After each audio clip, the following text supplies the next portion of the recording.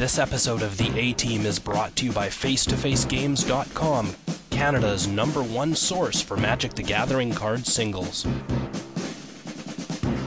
In 2010, a crack Magic-playing unit was sent to prison by the DCI court for crimes they didn't commit. These men promptly escaped from a federal pound-me-in-the-ass prison to the Canadian underground. Today, still wanted by wizards of the coast, they survive as podcasters of fortune. If you have a problem, if no one else can help, and if you can find them, maybe you can listen to The A-Team.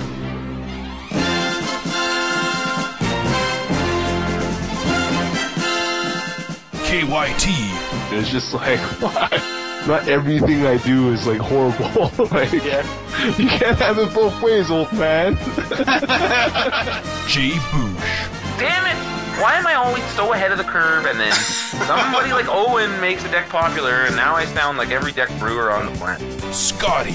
It's actually a secret ploy for her to get you two to spend more time together.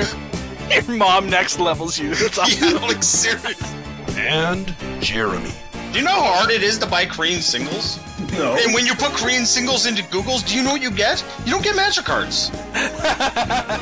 And now, The A-Team. Hey everybody, welcome to episode 180 of the A-Team podcast. Mr. Scotty Mac here, joined as always by my esteemed co-hosts. I'm reading right from the page. KYT! Woo! Jay, motherfucking Boosh! Hello. And Jeremy Scopey. We miss Kyle. Yes, we miss Kyle. We would have been recording for the last hour if Kyle had been around, but unfortunately you guys miss all of this nonsense that we are going to have to leave out in the nether voids. All It's the good priceless, stuff's too. gone already. Yeah, now you get stuck with us. The leftovers, the refuse. Speaking of refuse, Junk won the Pro Tour. I don't know if you guys know that. Pro Tour happened this weekend. Yep. It was like junk, like enchantments or something? No, so it was junk on junk. It was a bunch of hot junk smashing into each other, where everyone watched. There were like almost 20,000 people watching junk smash into each other. And 20,000. Holy shit. I don't know. It was a whole fucking ton. Maybe it was 14,000, but whatever. But yeah. So we had what is it? KYT. What was his name? He's one of your people, right? Like an Asian person? What are you talking about? One of those people. Yeah. What is it? Namsung what? I think he's Korean. And Yeah, I know. I'm fucking with you, aren't you? But isn't it the same thing? Anyway, careful. I'm just teasing. Yeah. So Namsung Fook was it or something? Anyways, Look. okay. So he had the Junk Constellation deck, and it was like an Eidolon of Blossoms, Doomwake Giant, like Banishing Light, crazy Courser Cruffix nonsense. Like all of the decks of the format were basically defined by Sylvan Caryatid and Courser Cruffix. And then it was actually won by Patrick Chapin, who which is sweet.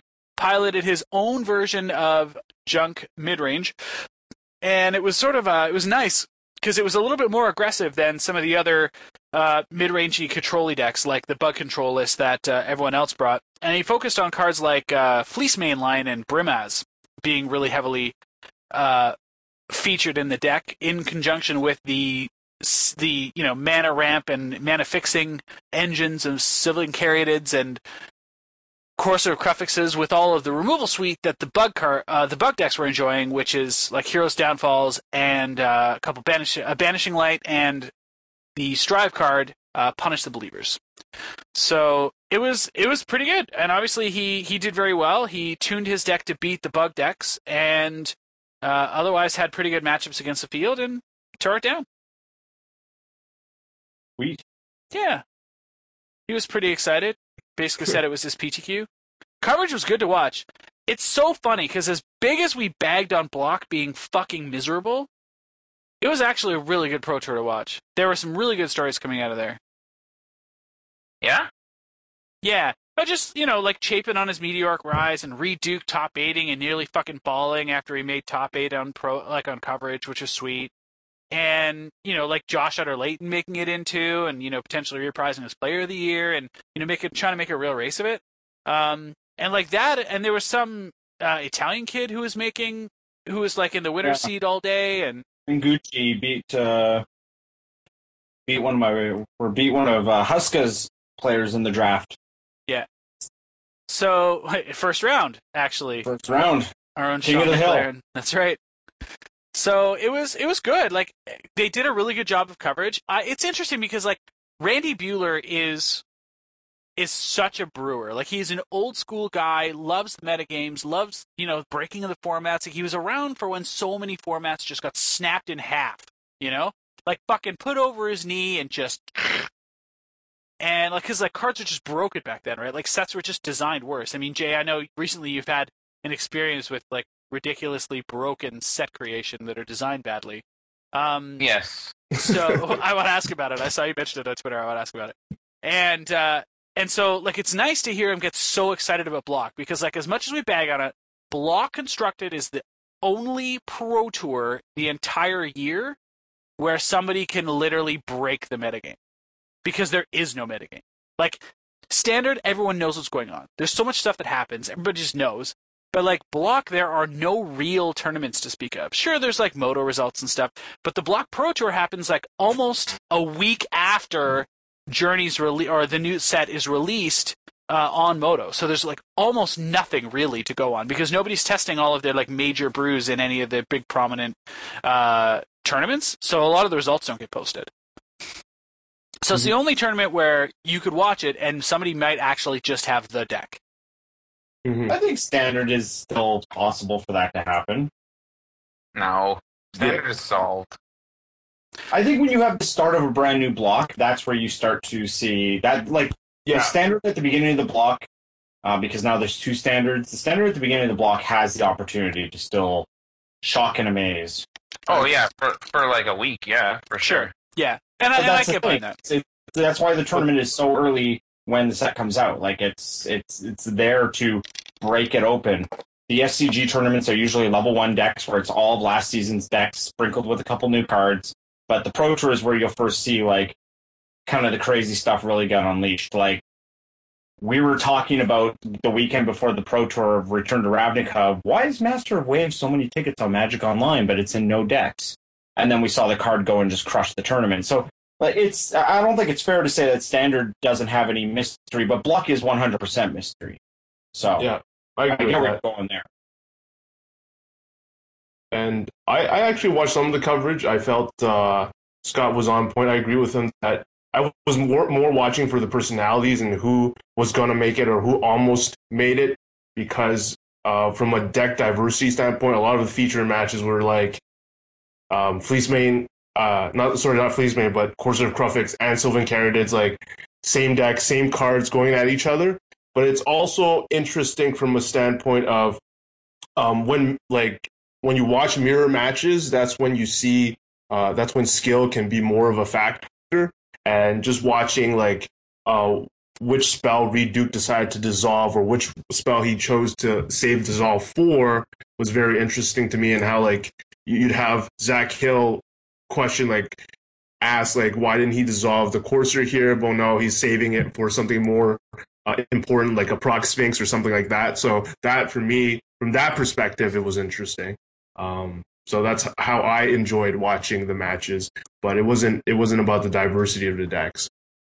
But sadly, Reed Duke, I think, mulliganed himself out of being able to win the Pro Tour, sadly. It's, you know what, I was really, really pleased with the decks that people brought.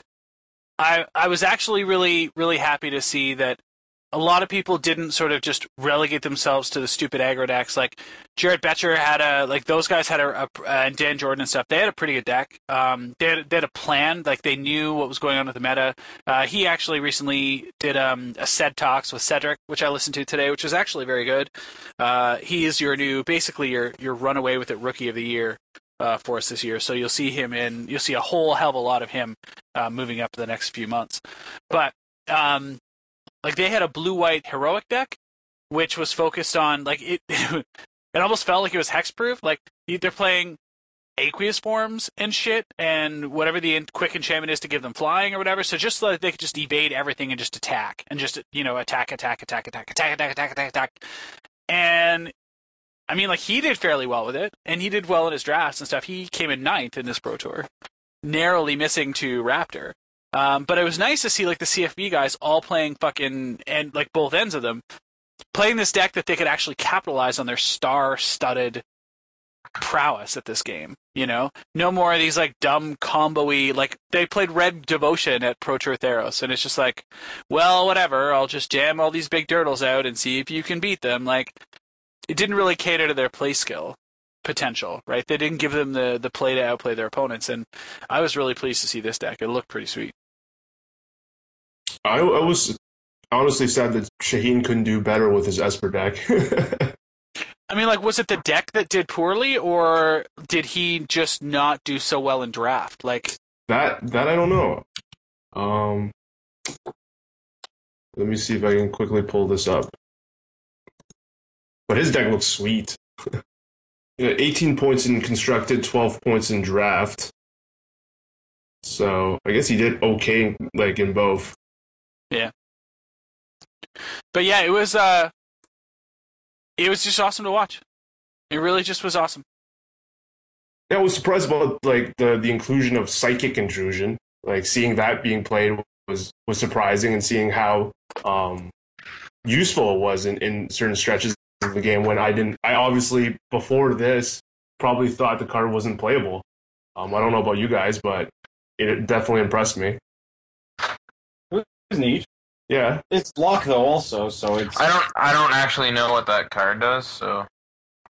So it's 5 to cast, sorcery, 3 colorless blue and a black, and your opponent reveals their hand, and you choose any card from his hand or graveyard, and you sort of steal it in a way, but you can cast that card. And any of the mana you use to cast it can be colorless. Yeah. Right. So I think it's more of a, because you just want, like, specific threats, like, because, like you said, Jared's block, like, there's Proc Sphinx or there's Kiora or whatever. There's only so many of them that you just want to steal it from their hand, or even just get it from the graveyard to get to sort of have a pseudo 5th copy of one of your best cards. So it was interesting to see that, because I would just have dismissed it right away. And but to see that in play was kind of neat. Yeah. So yeah, it was like super amazing. Super amazing. And I watched almost all of it, actually. I don't think I really took much break. Yeah. Yeah, I had a quiet weekend alone with the kids, and actually just my daughter. So, you know, she had the TV and I had my tablet, and then when she wanted to play games, then I put it on the TV and through my Xbox, and she could play on the tablet, and, you know, we got a bunch of stuff done and played while it was in the background. It was a pretty sweet weekend, man. Nice and relaxing. Pro Tour and family. Okay, so who lost? Who lost our little contest here? I think we all know who lost. I think it's very apparent who lost. Team Moxie just was lacking a little moxie. Sucked. And he sounded pretty confident. I was. Team let you down, man. Team let you down. Did you pick? Was it you that picked, like, just some random Jobin? Or was that Curly? What do you mean, some random Jobin? There were no random random some guy Jobins. that no one had ever heard of, wasn't there? No. Some guys like Okay, Emmett well, coming and- from you doesn't really, like, a whole lot, because you don't know who anybody is. That's true. Like, you couldn't even figure out who to draft. Like, it was very difficult for you to come up with 4 players. Listen how bitter this guy is for losing. I know everything about all these Pro Tour guys, and I still can't win. I mean, he's got you there. So you're gonna have to do an episode of Heavy Meta. That's awesome. That is awesome. Yeah. I can't wait to listen to it. He might actually listen to it. Crack in and take off my pants, and it'll be great. You'll fit right in. You'll be right at home. Oh, beautiful. Yeah, so we had so there was an awesome listener that ended up doing a spreadsheet for us, and that listener's name is click. Wait. Find. Come on, internet, stop sucking. Benjamin Auden. Thank you very much for doing the spreadsheet. It was fantastic. We will certainly make sure that Jeremy fills his bet obligations. Well, if they'll let me. So, Maddie, Kevy, call me. Yeah, call me. So, yeah, it was good. I'm blown away. Like, just absolutely terrible. So, okay. So, Shahar was your top guy, and he made 3 points, earning himself a rank of 74. And Yes. then Makihito Mahara earned you 3 points for his 104th place finish. Yeah. And Jacob Wilson earned you 3 points for his 287th place finish. Yeah, let's just put one thing in perspective for everybody who's listening. Sure. If you show up, if you walk in the door I was and are able gonna- to identify yourself, you get 3 pro points. I was going to get there, yeah. Yeah. And Sam Pardee earned you 3 points for his 312th place at the Pro Tour. Nice. Yeah. So, I was yeah. expecting some party time. That was my, like... So what did you base your picks on, Jeremy, when you were picking them? Well, Shahar Shinar has Moxie. Okay. Mahara brews up crazy stuff, so I thought he might have something crazy. Jacob Wilson's just been on a tear. And Sam Party's really good at limited. And Ben Stark's already gone. That's fair. true, yeah. He was my first pick and was my second worst pick. Yep. Yeah, out of the four of us, I came in third with a total of 22 points, I guess. Is that how we did it? Total pro points? Yeah, he did it, but he Even subtracted. if you look like average rank, like your average player ranked at just over 86. My average player ranked at 194th place. That's true. Yeah, that's Whereas true. like KYT's was 26th place. Yeah, KYT picked real tight. Winners. Scott, he subtracted 3 from all your guys. He subtracted like the participation pro point, and that's why you got okay. 22. Okay, that makes sense. Yeah. That's what it's all about. So that's why you end up with 22. Me and Jay tied for first with 26. I mean, I took the safe team. I felt I took the safe team, like the 3 most solid, consistent guys in the past couple of months. So wasn't surprised to do well. Was hoping to get first and got there. So yeah, would have been runaway if I took Raptor instead of Yuya in the last pick. Those were my last 2 picks. So yeah, it would have been a runaway. You would have like slam dunked, shut the door, call it a day. But yep, Wesco let me down. 196th place. Sad panda. But yeah, that was fun. We should do that again next time. Yeah. I love how he admitted that he played the second best deck on their team. Who, Wesco? Yeah. You just said that out loud? Yeah, he's like, it had white cards, so I made it. He's like, my job on the team is to find out if there is a white deck in the format. Yeah. Make sure that it's the best white deck as possible. And then if it's the best deck, everyone else will play it, and if not, I'll just play it. Yeah. Yeah, if not, he'll still play that deck no matter what. Like, Even if not, like I'll just play it. That's my job. He said it's just me. I'll play it. Oh my god. Yeah, it was. But you know what? It was nice. It's like that's just an example of some of the narratives that were coming out, right? Like we really saw a lot of the people and a lot of the characters that were there, and I thought it was pretty exciting. And I mean, like it was wide open too, so they were doing like all sorts of crazy stuff for everyone and taking pictures and making tokens, and there were cosplayers like bonkers, and I think fucking Spranks gave away the trophy or something like that to Chapin. It was pretty sweet. So I'm interested to find out what Sprank's role is lately, because she just seems to be popping up fucking everywhere. well, I think she's Yeah, like I think they just fly her around to be representative. Yeah, but I don't know. That's what I'm saying. I just would love to know if that's the case, because I don't know if it's the case. Well, she still does all of her own like separate cosplay stuff on the side, so I think she's a freelance cosplayer, and if Wizards wants her for an event, they'll hire her and fly her out. Which is pretty sweet. Yeah. Jay, I mean, you should like, dress up. yeah, Jay. I could dress up. Yeah. So they can fly you around. I Come just on, hate Matt. You're coming up. I just hate Magic so much that I'm going to switch into being a cosplayer. Sweet. I mean, legit. like, I'll dress up. Maybe I'll dress up as Alan Ruck. So for those of you who don't know who that is, he's the very famous guy from Ferris Bueller's Day Off, Cameron. Yep. Cameron. It's a great movie. Mhm. Yeah. He's going to be at the Niagara Falls Comic Con. Yeah, he's going to be at the Niagara Falls Comic Con along with Anthony Forrest, who played the Stormtrooper, who said something, and then Obi-Wan Kenobi was like, "These are not the droids you're looking for," and then he was like, "These are not the droids we're looking for," and then he was like, "You'll let us go," and then he's like, "We'll let you go." So you could get a picture with that guy for $40, who doesn't even have his face in the movie. So you could just be getting a picture of anybody. Why Just, would you that give was that man and he's like, $4 for a hey, Anthony, say the line, and he'll be like, "These are not the droids you're looking for," and then you're like, "I don't even know if it's you. I don't even know."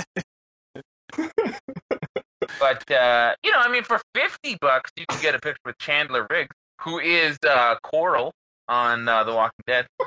Carl. Yeah. Carl. Stay in the house, Coral. All right. Coral, stay in the house. Yeah. So, yeah. Ernie Hudson, though. Ernie Hudson is somebody who you should definitely get a picture from. He does all these great noises, and he was also the Black Ghostbuster. And I really wish I didn't have to call him the Black Ghostbuster. Are you sure he does all the noises, and you're not confusing him with Michael Winslow? Oh, maybe I am. Maybe I am. Are you thinking about the guy Yeah. from Police Academy? That was Michael Winslow. Okay, Oh well, I've my never goodness. seen Police Academy, but I think I am thinking of that guy. So I take it back. Just the That Black guy. Ghostbuster. Just the Black Ghostbuster, not the guy who made all You know, the noise. technically, you And, could say he's he the also- fourth Ghostbuster, and it's okay. The fourth Ghostbuster? Yeah. That sounds worse. No, I don't think he does at all.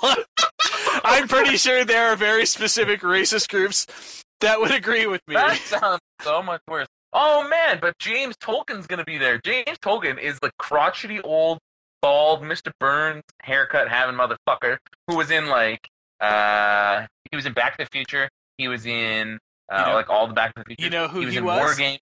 You know who he was? He was in Dick Tracy. He was the fucking cop in Masters of the Universe. Yeah, I was just gonna get it. Boom! You ruined it. Yeah, Suck he it. was the jerk cop with the shotgun in Masters of the Universe. Masters of the Universe, which is I have the power, and Skeletor, That's right. and Dolph Lundgren. So you did that's cool. Fried That's chicken. great. Don't forget the fried chicken. That's yeah, right. and how do they get these food on these little sticks? Those aren't sticks. Those are bones. That's a line from the movie. It is. So stupid idiots. Yeah, this is going to be a super amazing event, by the way. I am really excited. If any of you are remotely thinking about doing something that weekend, it is the June 6th, 7th, 8th weekend. It's the Niagara Falls Comic Con is a whole hell of a lot of fun. There's a crazy Magic tournament. We've talked about it. KYT and I are both slinging at it. So there's like a standard GPT for Chicago. Great prizes and wicked support. The guys that run it are amazing.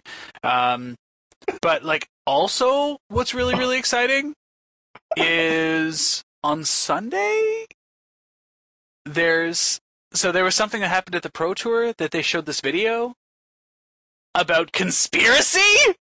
Ah!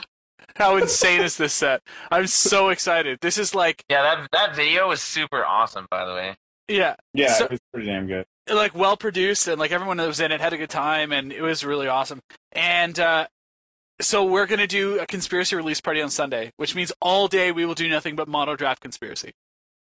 That's pretty sweet. I'm gonna me and the bros have decided that we're gonna like mega draft conspiracy. Like we're just gonna go deep on it. So I don't know too much about it outside of watching the video. What's the supply on it? Is it going to be like really It's supposed to limited? be no. It's supposed to be. They'll print it as much as people will buy it. Yeah. Wow. It's the first time. Mark Rosewater said it will not be a limited print set. It's the first time I've seen you like ecstatic on Twitter about something. Like you were constantly tweeting about it. It's like, what the fuck's going on? They're going to make something that is actually good. Since it's like they're bringing back Plane Chase. That's exactly what it is like. It is like that. Yeah, no, I think that the best format that nobody plays. It's nice because it's like everyone's been talking for a while about like how do they make a cube, right? Like Moto Cube came out and they're like, they should just release a cube product where it's just a cube and you can just draft with your friends and then and it's like a do-it-yourself cube. Well, it's like go buy a box of Conspiracy. It's a fucking cube in a box. Go and do it. That's different every time, which is sweet. Yeah, exactly. And the thing is too is like Wizards needs to make money too, right? They're not gonna put out a cube thing you can never buy cards from them ever again. So you know, like this is the next best thing, and it's fucking awesome. And there are so many wicked cards that are there's so many wicked cards that are being reprinted, and they're being reprinted in foil. Some of them like for the first time ever, like Exploration.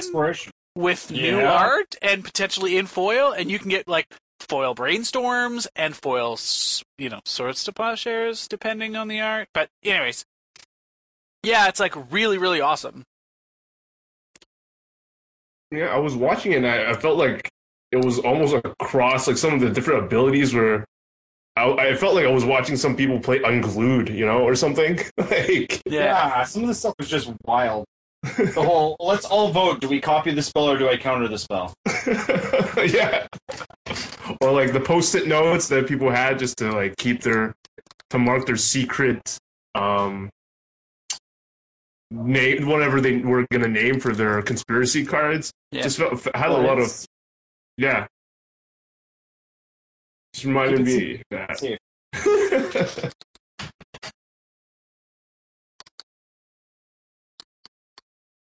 Yeah, so what I thought was really, really neat too is they had some like really, really amazing people to come on and like really test the product. And like we talked about the video that was really, really good. But like it was nice to see Kenji there, and like David Williams. Like David Williams is a really, really nice guy to play multiplayer with. Like I played him I played Commander with him and Trick and stuff online, and like he's just a really nice guy and chatty. And like we know Kenji's awesome. And the people. Man, I didn't think Kenji was very good, but then all of a sudden I watched that video and I was like, "Holy shit, this guy's like the real deal." I can't believe you've never watched him stream. Like we almost had him on the show and then he slept in, so that was fucking shitty. The only reason we haven't had him. So, did I hear that correctly? Yeah, he actually slept. Well, because I mean, like he was working nights, right? So he was going to get up and do our show, and actually slept through it and didn't attend our show. So we actually did book him once. We did do that. But yeah, the Marshall obviously is always fun to watch. We see him on coverage all the time, and that's sweet. But like Nathan and BDM, always love watching BDM fucking draft decks and play them. He's just hilarious. But, man, and like he was just ranching people. Like he was the arch enemy, and I thought that was fucking awesome. Yeah. Oh man, and then there was this one time where somebody was like, "I'll fucking murder your thing" or whatever, and I'll do something super crazy, and somebody in the background yelled "Boosh!" And I was like, "Fuck yeah!" That was Marshall. Yeah.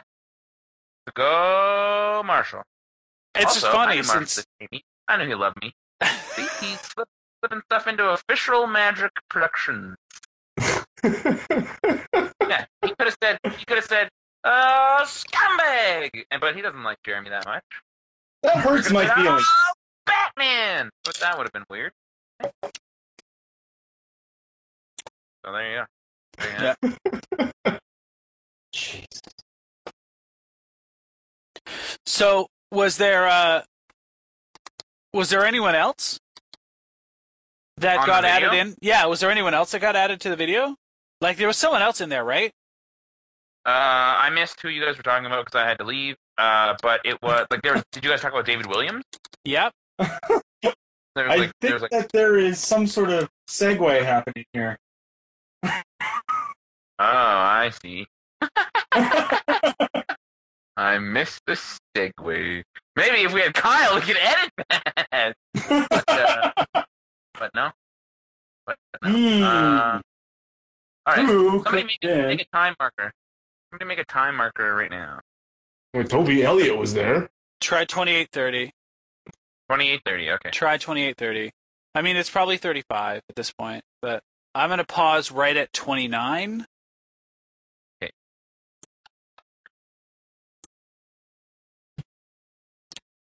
Yeah, I wish there was like someone else that we could talk to about this product because it just looked like it was so much fun.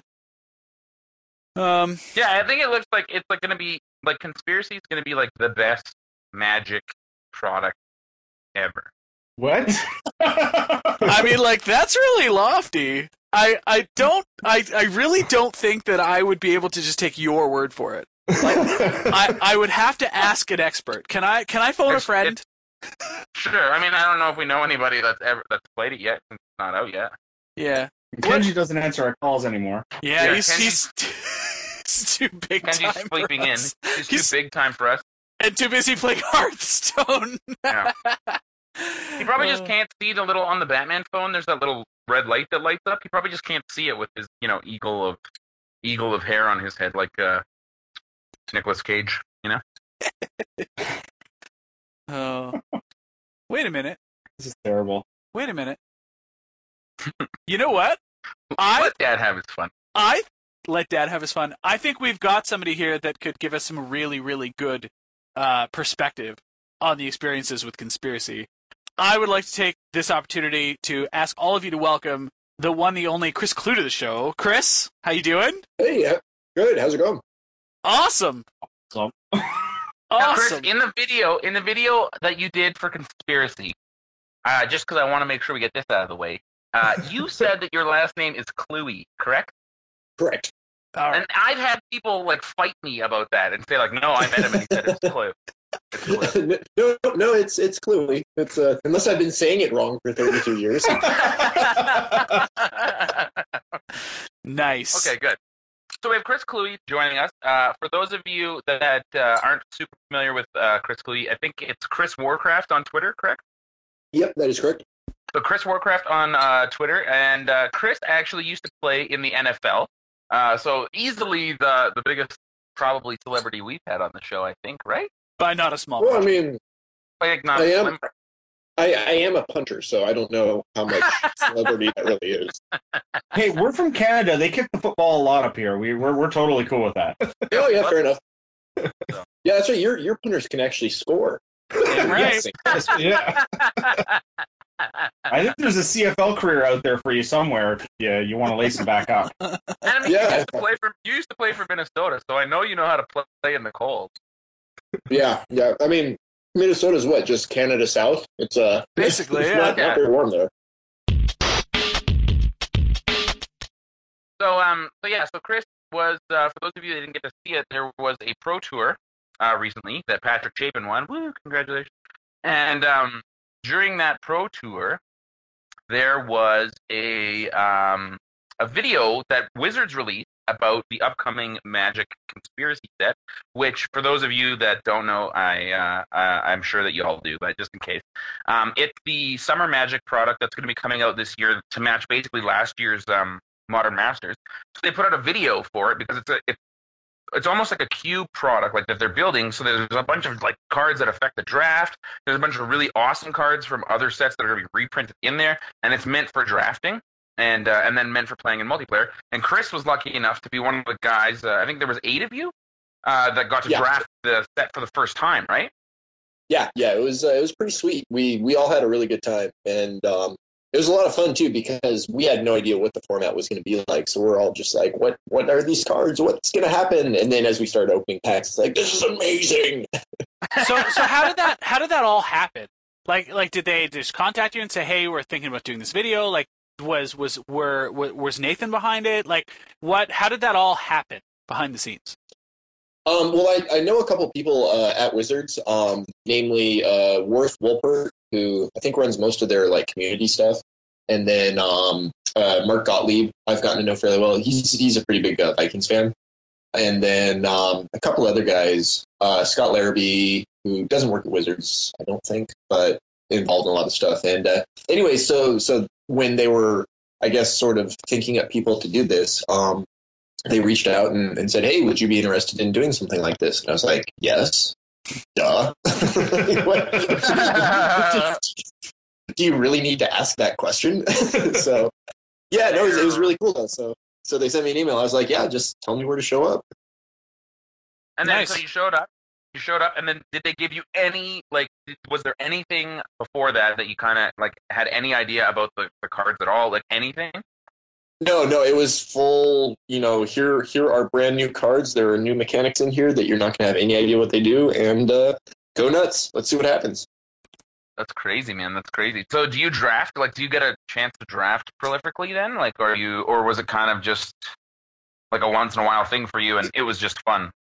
Yeah, I draft occasionally. Not nowhere near on the level as the other guys, but it's for me, I thought it would be a really cool opportunity, just to do some drafting, and then also to kind of see how these guys do it, because they're all very, very good at drafting Magic cards. And if I had been able to read my card text, I probably would have played a bit better. But I was relying on a combo that didn't really work the way I thought it worked, so that was sad. Reading comprehension's important. Knowing when the various steps happen is important. That happens to me a lot in draft, where you're just like, yeah, and then I do this, and then you're like, yeah, that doesn't work that way. It is this. Oh my god. Yeah, and especially if it's something super powerful that you can build around, or like that you think you could build around.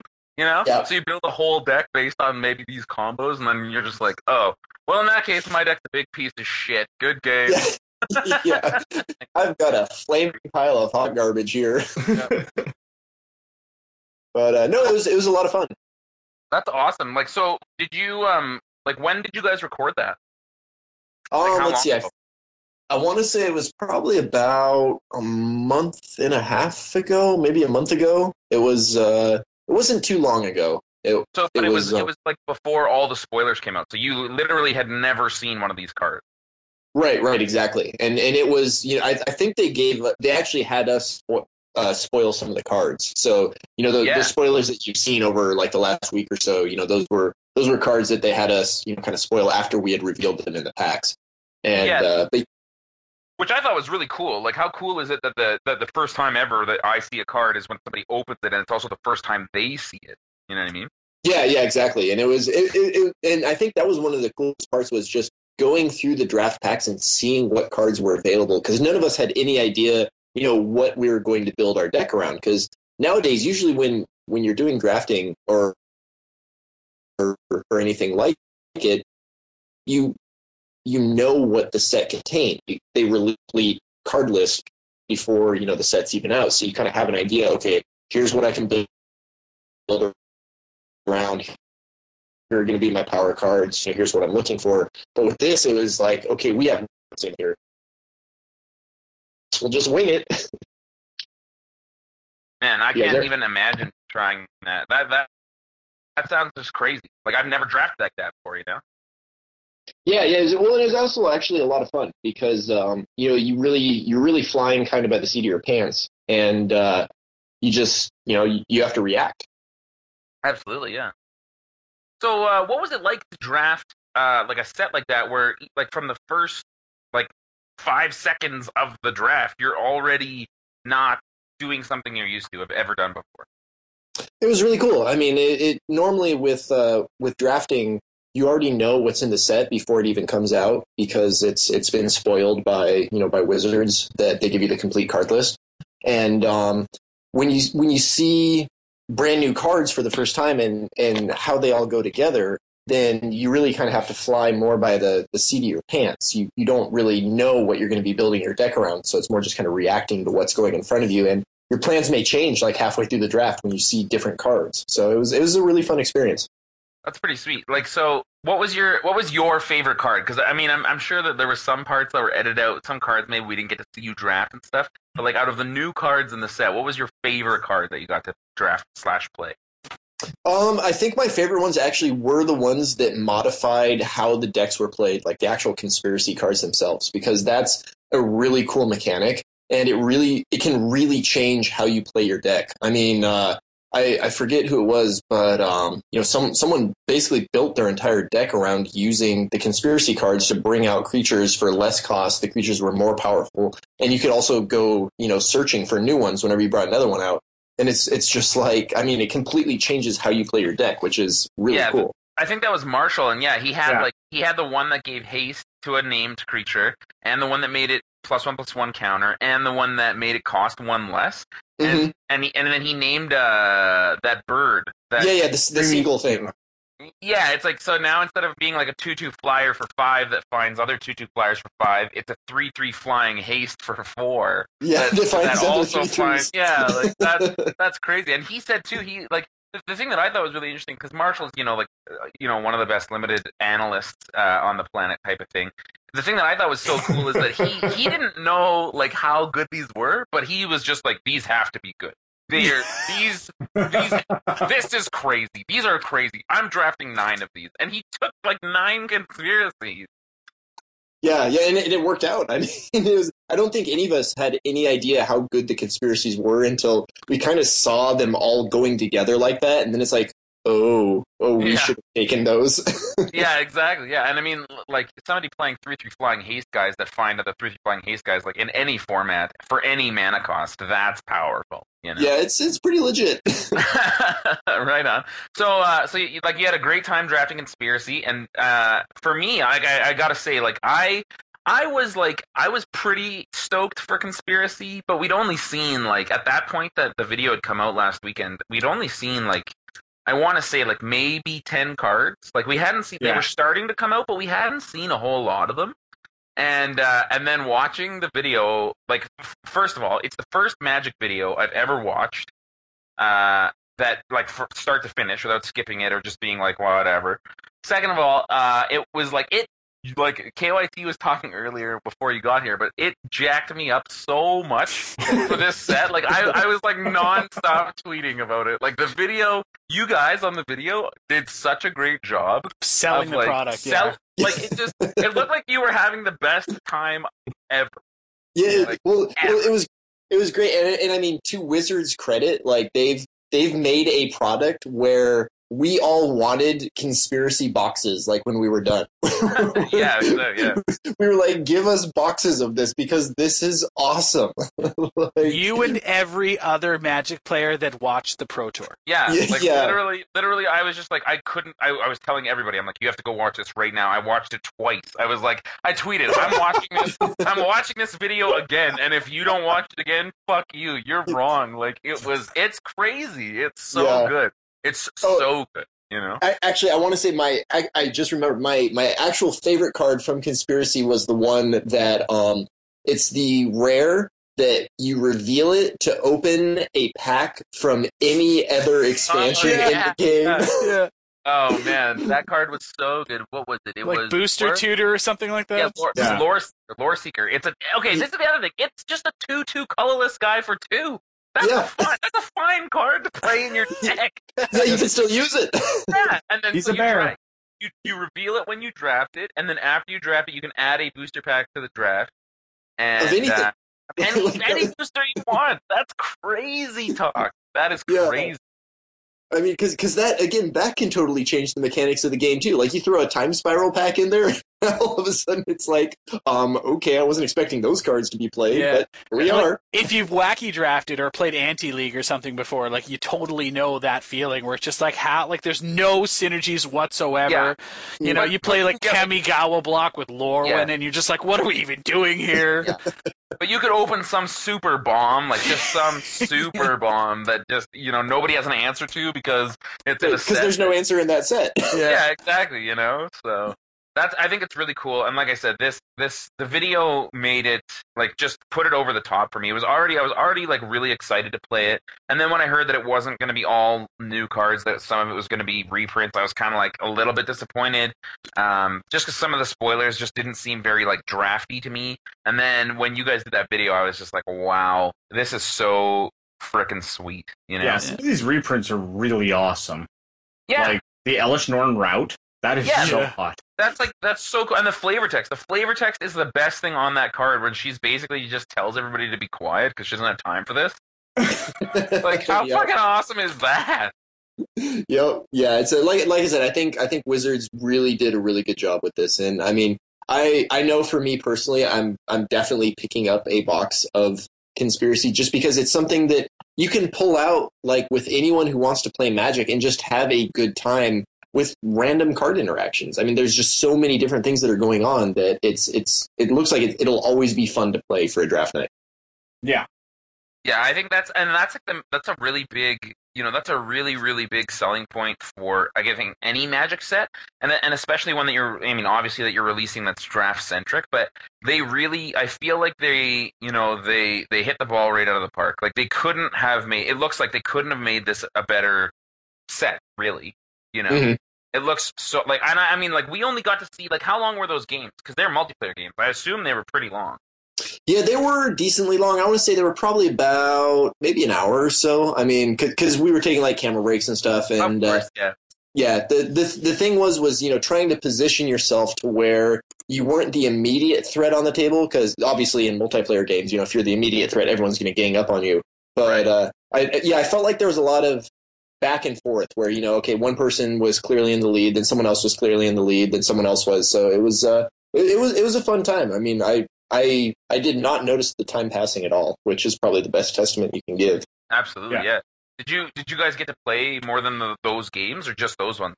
That was the only Conspiracy game we got to play. We wanted to play more, but they wouldn't give us any cards. And it was funny too because we had to give them back our decks after we were done. Oh, And, really? They didn't even let you keep them? No. They kept them in the deck boxes, and they're going to send us to them once Conspiracy releases. But I guess that's fair. That's fair. They got to take precautions. Yeah, they just didn't want any of the cards leaking out into the wild. So it was, I thought that was pretty funny. But no, we actually played, we played a bunch of Commander, and then we drafted some Theros and Born of the Gods because they gave us some booster packs, so that was fun. Nice. So who is your commander of choice, Chris? My commander of choice is Mariki Ree Barrett because she gives hugs. All right, nice. Really? Yeah, nice. For those who aren't familiar with Mariki Ree Barrett, she is 1 blue, 1 white, 1 black. She's from Ice Age, and her ability is tap to take control of target creature. If she ever becomes untapped, you kill the creature, and then she doesn't untap as normal. So essentially, the deck is based around a lot of untap mechanics, and you play with other people's stuff, and it's amazing. Yeah, I mean, at its worst, it's a mind control, and at its best, it's a slave of bolus. You just take the guy, kill them with it, and then kill it. Yeah, exactly. And with the amount of untap effects you can put into a commander deck, you're perfectly capable of board clearing, whatever is out there just by taking control, untapping. So it's a fun deck. It's not hyper overpowered like, some of the like turn 3 Maelstrom Wanderer or something like that. But it's good enough to where, I enjoy playing against those competitive decks, especially if it's multiplayer, because then other people, are there helping out as well. So, do you get to play very much? I know, like, I've been following you on Twitter for about, I'd say, like, maybe 2 years. And actually, up until just recently, like, maybe 6 months to a year ago, I had no idea who you were. I thought you were just a guy that was sweet on Twitter. I didn't know. Thank you. I didn't know. Yeah, I didn't know that you were like somewhat of a celebrity. But like back in the day of Twitter, people kind of do it now. But people used to do like Follow Friday like religiously. And then I started kind of doing a Follow Friday where I would put a reason to follow this person, not just tweeting like a list of people. And then so one of my friends did the same thing with your Twitter account, and I was like, okay, so I'll follow this guy. And then I've noticed that you don't get to talk about Magic a whole lot, it seems. You talk about a lot of really cool, quote-unquote, nerdy stuff that I'm really interested in, and a lot of, like, real-life things. And, you're a great Twitter account to follow because it's not, I want to say it's not like a sponsored account where, like, a lot of people who are in the, the public eye, they just kind of have, like, their publicist do their tweets, which is boring. Yeah, exactly. So it's nice that you're actually interacting with the person because that can actually say, like, I think these guys suck and I hope they lose this weekend. And then you're like, no, they're the best. You know what I mean? Things like that. Yep. But yeah, so then when I saw you in the video, I was like, hey, I know that guy. I've heard of that guy. So how much Magic do you actually get to play? Because I don't get to see you tweet a whole lot about it. Yeah. Yeah, I actually play a fairly decent amount. I have a local gaming group that will play. We play all sorts of games. Like Commander is one of our staples. We've actually gotten really into the Game of Thrones card game, which is a lot of fun, and mainly because everyone hates each other when they play it. Great. Yeah, it's fantastic. But we play like a bunch of board games and stuff too. And yeah, I mean, I'd say probably I play Commander at least 2-3 times a week. And Wow. yeah, and then I have MTGO also, but I haven't logged onto that quite as much because usually when I'm playing video games, it's some other video game, not Magic Online. But I've played MTGO quite a bit too. Oh, okay, cool. So you do still play quite a bit of Magic, so you're still kind of at the forefront. You're up on the new cards and stuff like that too, because you have to be, right? I'm assuming. Yeah, but mainly more how they relate to my Commander deck. It's that for me, I started playing Magic when I was, I want to say like probably 10 or 11. Right when not beta but revised, I think it was right after beta. Unlimited, Yeah. right? After Unlimited, beta. yeah, that's it. Yeah. Yeah, and so that's when I started playing, and then I stopped. I think right around Mirage, and picked it back up. I think 4 years ago, when the play group I had in Minnesota introduced me to Commander. That was when they just came out with the first pre-constructed decks. Sweet. And so I was looking at the pre-constructed decks, and I was like, wow, this is really, really cool, because I can bring in all these old cards that I have that are really fun cards, and I can use them. And we can do these crazy combos, and it's not super overpowered because everyone has access to these crazy combos. And it was that really kind of rekindled my love of Magic, because up to like when I stopped playing in Mirage, it was kind of due to the fact that in order to play modern or standard, you have to buy new cards. Like you constantly have to be up to date with the current set. And I was just like, I don't really want to buy more cards. I want to use the cards that I have.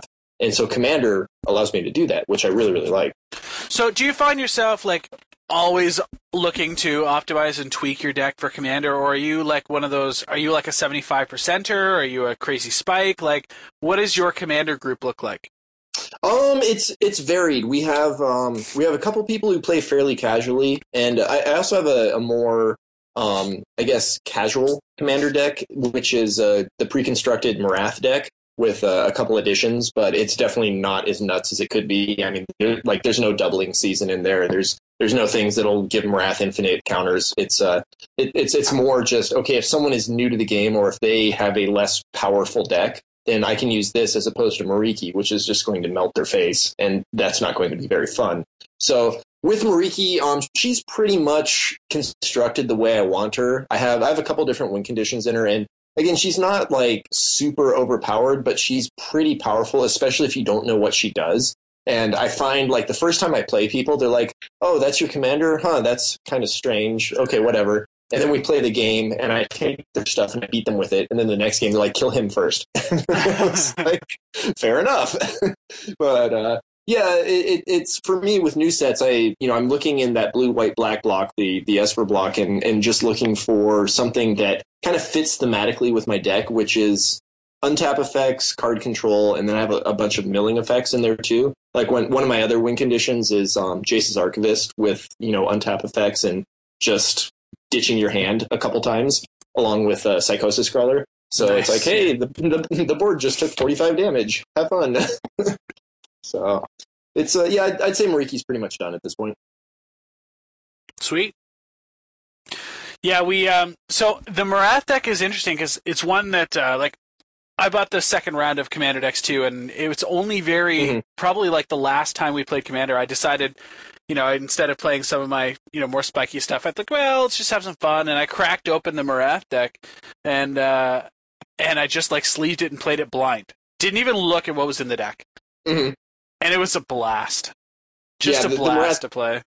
Yeah, the Marath deck's a lot of fun. It's although I will say my favorite card that they introduced with the new Commander pre-constructed ones is that the white enchantment. It's 1 white, 1 colorless. What is it? It turns him into a 0/1 indestructible artifact insect. Oh yeah, it's like Dark it's like, Steel Pest or something. Yeah, something like that. That's exactly what it does. But yeah, it's like pacifism. It makes him an 0/1 indestructible creature.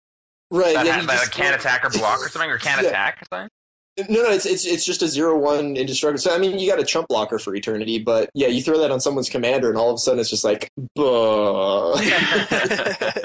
It's yeah, I mean, and they lose all of their abilities. So like we just had a game. It was Tuesday, a couple days ago, where one of my friends was running Xenagos as his commander, and it was just this like the god. Yeah, the God Yeah. Xenagos. So just this brutal red-green deck of like, okay, I'm dropping these creatures. They're getting hasted, double their power and toughness, and yeah, just not very cool. And so I waited for him, to get Xenagos active, and then I did Darksteel mutation. That's what it is, Darksteel mutation on Xenagos. And I was like, and he's not changing back because it blanks his text. Yeah, it was so much fun. I love that card. It's very powerful. I just recently added it to my cube, and my cube it's not powered, but it is like the biggest, powered cards that you can have type of thing.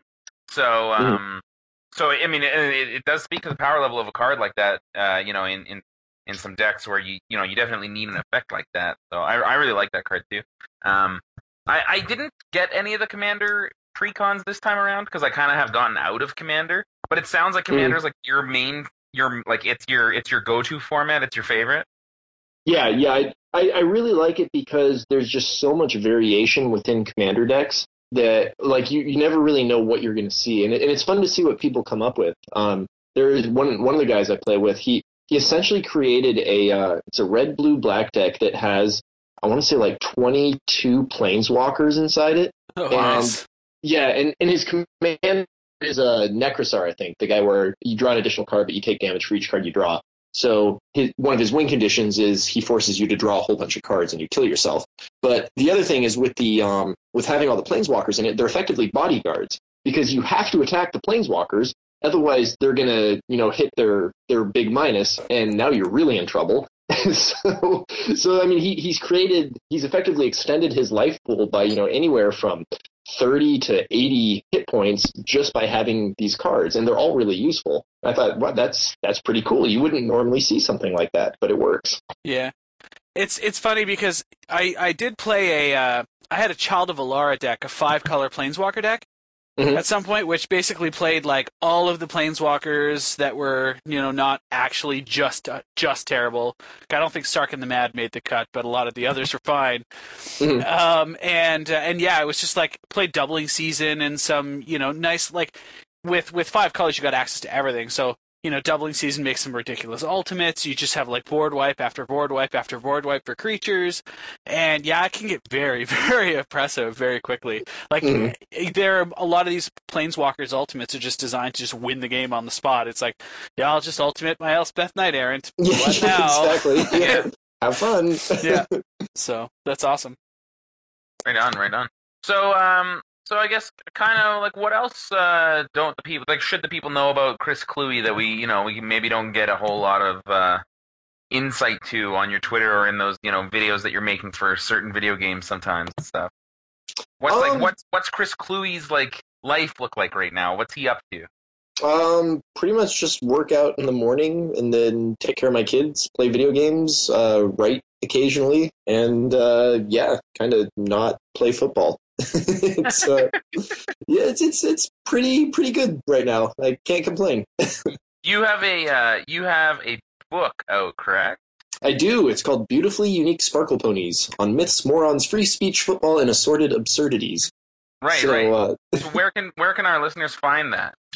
You can grab it at Barnes & Noble. You can grab it at Amazon.com online. I think there's an audiobook version online as well at Audible, I want to say. Amazon probably also sells it. And then your local bookstore might have it too. I know that we had a bunch of independent booksellers pick it up. So it's a collection of short stories and essays that hopefully are entertaining, hopefully make you think. And really, I'm trying to get you as close as possible to what it's like inside my mind. So buyer beware. I've heard a lot of great things about it. Like I haven't looked into the book itself. So up until just now, I didn't know that that's what it was. But I did know that I knew that you wrote it, and I could kind of assume what it was about. But I've heard anybody I know that's read it has said good things about it.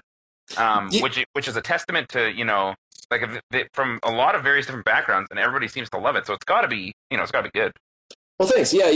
Everyone who's given me feedback has really liked it, and people haven't agreed with everything that I have in there, but I'm like, that's great. If we all agreed on everything, then life would be really boring. So absolutely, it's and for me, a lot of it too is the stuff I have in there is that these are things that I think are important that we should probably be talking about, because they're issues that as a society we need to confront and address. Otherwise, we know how it's going to end up. I mean, I'm a history major and a political science major, so I've gotten to read a lot of history and political science, and civilization has a 100% failure rate. I mean, there has never been a civilization that has withstood the test of time. So if we don't want to end up like everyone else, well, we should probably do things differently. We might want to try to treat each other with empathy and, treat each other with equality, as opposed to fostering conflict with ourselves, because we know what the end game is for that. It's not good. Yeah, there's no more magic. Absolutely. That's the thing. And I think it's really interesting that you mentioned that, because it's something that, has been kind of at the forefront of a lot of stuff right now, is like same-sex marriage and homosexuality. And I don't want to touch too much on it, because I know that I'm just kind of springing this just for the listeners. I'm just springing this on Chris. We didn't prepare for this, but we just had a draft where and for the life of me I can't remember this guy's name. But he was drafted, and then he kissed his boyfriend to celebrate that he was drafted to the NFL. Yeah, Michael Sam. Yeah, Michael Sam, and then that was a big deal for a bunch of people, and it's I don't believe in imposing my values on other people, so it's really difficult for me to have a heated or a discussion with someone and try to convince them that same-sex marriage is correct for the same reasons that I don't want them to impose that on me and stuff, right? But at the same time, things like that, I feel like there are so many things that are wrong with our civilization right now, other than what you do in your home and how you live your life, that I think that we could be focusing on. And so stuff like that, it's good to see, people in the community that are doing the right thing and can use their voice. You, for all intents and purposes, you have a bigger voice than I do, right? Not to say that, I shouldn't be voicing my opinions or anything, but just that it's great to see somebody like you that has such a high reputation for, not being afraid to voice that, not being afraid to stand up, especially in, football, which is traditionally the good old boys club. You know what I mean? I'm assuming that's a very unpopular opinion, at least on the surface of the NFL, It's actually the players. You'd be surprised, because players are part of the younger generation. It's guys fresh out of college is the vast majority of guys in the NFL.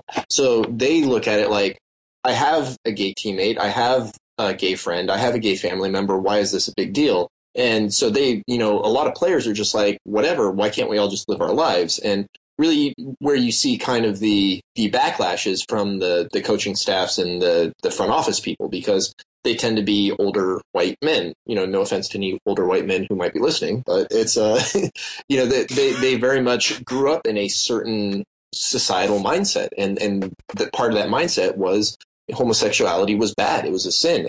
And the thing is usually what I talk about and what I try to make people aware of is the fact that you don't have to go out and marry someone who's gay. That's not what I'm saying.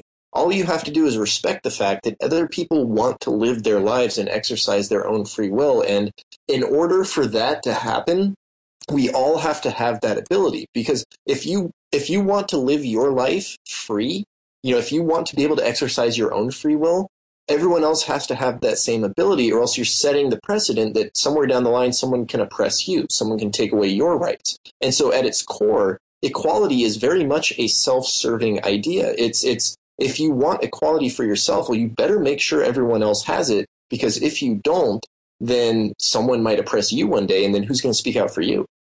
Well, that's the funny thing about equality, right, is that the definition of the word is equal for everybody. And it's funny to hear these people say stuff like that, where they're like, we want equality for these things, but not these things. We want equality for these people, but not these people. And it's like, well, that's not equality then.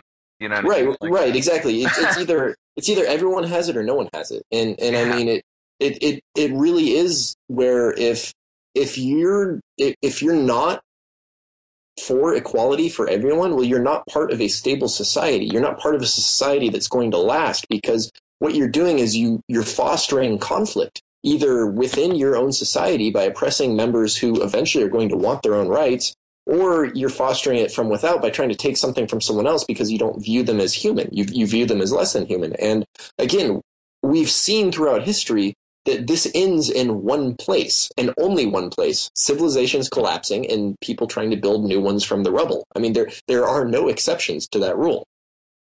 Yeah, and that's a pretty powerful statement when you think about that. And a lot of people, I mean, when you think about it, a lot of people think like, well, I'm not saying that they can't live their life, and I'm not saying that they can't have a boyfriend or a girlfriend or that's of the same sex, or I'm not saying anything. I'm just saying I don't think they should be able to get married. But it's like, when you look at it in the grand scheme of things, all these little things can add up to a really, really, over time in a civilization, can add up to like a pressure cooker type scenario. Do you know what I mean? Yeah, exactly. And I think that's when you get those devastating kind of collapses. And I mean, you know what? I'm not a political science major or history major, so like I don't know if like equal rights for like all creeds of people in terms of modern society now will ever lead to us collapsing. I don't know if we're too far, if we're too big or not. But I'd like to think that based on the past, we should be better than that. You know what I mean? We've seen this before. This has happened with race. This has happened with classes separation with between like with like earnings and stuff like that. This has happened like time and time again before. Like I think we should be better than. You know what I mean? Yeah, and that's the whole point of history, is that the reason we have history is to study what we've done before and then say, okay, is that good? Do we want to do it again? Or was that bad? Do we want to avoid that in the future? And when it comes to oppression, we've said time and time again, this is bad, we want to avoid it, yet we keep doing it. So we need to figure out how to stop doing it. Yeah. And I think a good place to start is like I said, if you think that something's wrong, you should definitely have the conversation. You should definitely be a voice. You don't have to go on a crusade. You don't have to, summon the white knights to trumpet down the road. It doesn't have to be. I'm not saying that, but I think that you definitely need to not be just like the quiet majority. You know what I mean? I feel like we are in a society of the quiet majority right now. Yeah, I feel like the majority of people don't care about same-sex marriage. I mean, they care, but they don't care like either way. It's like, I don't care if you get married. That's fine. I mean, I'm married. I'll tell you right now the things that I don't like about non-same-sex marriage. Do you know what I mean? Mm-hmm. I think a lot of people are just they just want to I just want to live my life, and I want you to live your life. And right. You know what I mean? Exactly. And the thing is that, as if someone is a part of that silent majority, then they have to recognize that sometimes it is your responsibility to speak up. And like you said, it doesn't have to be you're getting in front of TV cameras or you're making a march on the White House or you're doing anything out of character. It can be easy enough as just saying to a friend or a family member, hey, have you thought about it from this perspective?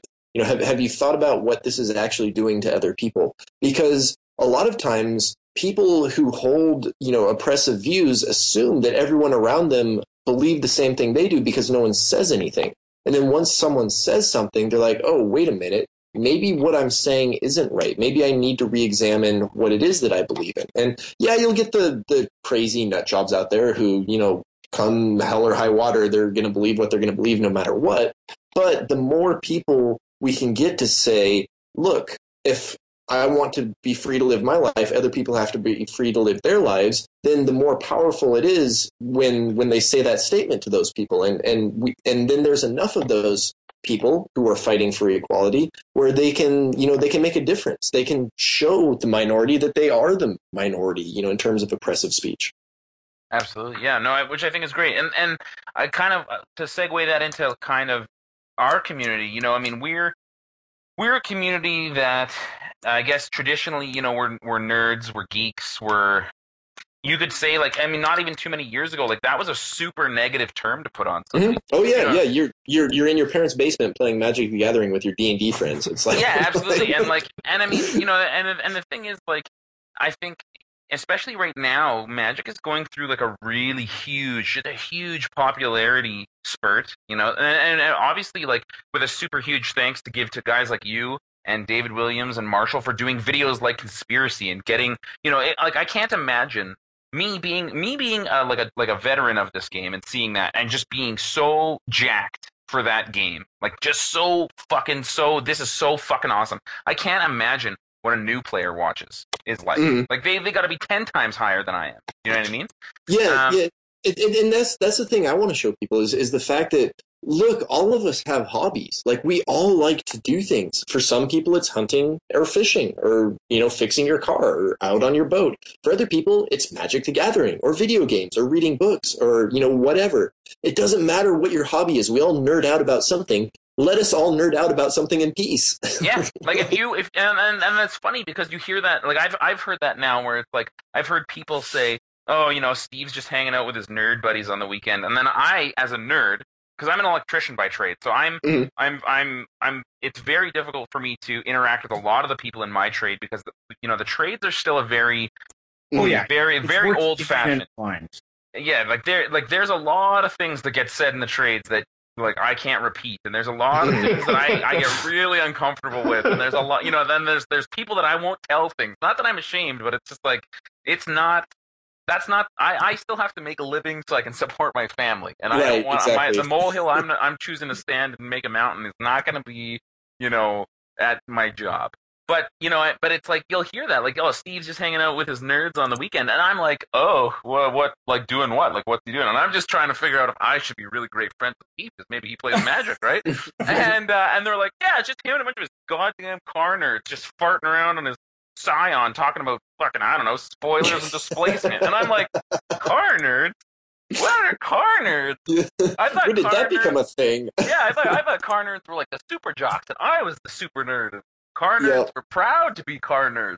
So proud, in fact, that they wouldn't call themselves nerds. Yeah, exactly. So it's funny because it's kind of making like a change. But I think Magic really needs it. I think that something that's super great in Magic right now is just it's on this super high pitch. It's going up and up and up and up and up, and everybody, like, there's race doesn't matter, language doesn't matter, age doesn't matter, gender doesn't matter. Like, all of this stuff is so. We're still working on gender. We're still working on gender. It shouldn't matter, but we're still working on it. To be fair, I'm not. I don't know. I don't really know how to articulate this, but I don't live in this world where I think that everybody eventually will just never see race or creed or color or background or gender. Like, I think like when somebody says to me, I'm a woman and I just want to go to a tournament without having guys hit on me, and I can absolutely empathize that, like, immediately. And I think, like, yeah, guys should just be able to not do that. But then I think in my head, like, well, how did I meet my wife? How do you get a date then? Like, is it just like, well, look, we're both at a Magic tournament. We both like Magic, and we are both interested, and you're being nice, and I'm being nice, and then maybe I just ask if after the tournament you want to grab a thing of coffee, and then somebody overhears that and tweets that I'm just like a sweaty neckbeard fedora wearing Cheeto eater, and I'm hitting on girls, and they can't they just leave the girls alone? And it's like, well, what if, like, do you know what I mean? Like, I think that we need to have a balance. I don't think that it needs to be like women can never be talked to at tournaments because because they don't want that either. They want interaction. They want to be able to talk to you. But I think it's like in the trades, like, they just want to be treated as an equal human. Yeah, I don't want to shut off Twitch chat when, like, Melissa Del Toro is in the top 8. Yeah, exactly. That's where I want to be at. Like, yeah, people can have their own opinion. They can have dirt opinions for all it's worth. Yeah, absolutely. I don't want them to feel like they can just spread it out there and be proud of it. Yeah, absolutely. And I mean, the thing that I think is like like I said with Chris earlier, I think, it's or like Chris said earlier, it's our responsibility to, I guess, voice that opinion and make it known that that's not okay. And like something that was really telling for me, like, I think we started the podcast, Chris, about 3 years ago. We're on episode 180, and we do one basically every week. So whatever the math is on that.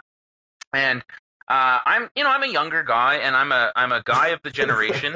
And I used to say the word gay in a negative light all the time. right? Like, and a lot of guys are like that. That's gay. This is gay. This sucks. This is gay. Whatever.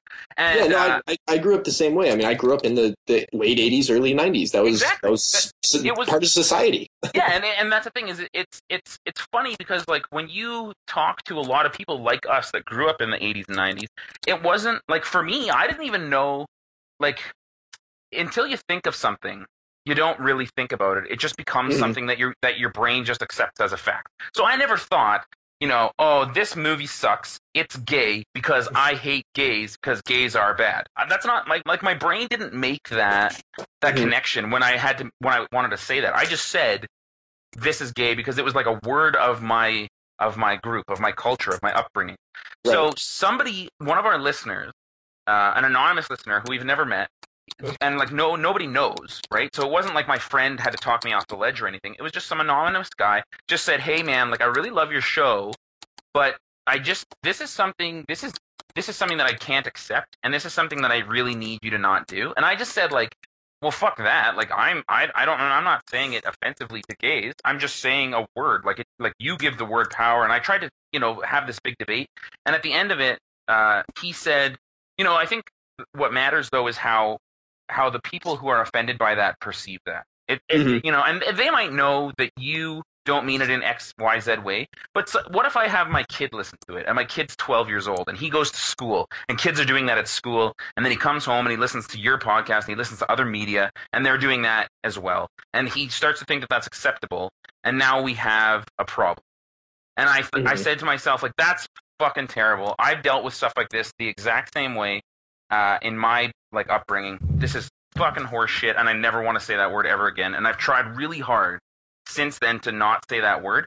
And I think that's the point. Is just when we're in this magic community and any like nerd community, even going bigger, America with the whole same-sex marriage thing, like everything like that, we really have to take a look at is this worth this person's pain and suffering? Is me having the right to say that a movie is gay? Is that worth it to me? To make this person feel so uncomfortable and so upset about what I'm saying. I could just say it's bad. I could just say I don't like it. You know what I mean? Right. Yeah, and that's one of the things I tell people all the time is like, look, I have nothing against you swearing or using a bad word or whatever, but just use something else. There's so many other good bad words out there. Yeah, that's the best way to put it. There's so many good bad words. Yeah. Like, just pick a new one. Right, just grab another one. I mean, there's so many of them. It's you don't have to denigrate an entire group of people. Yeah, exactly.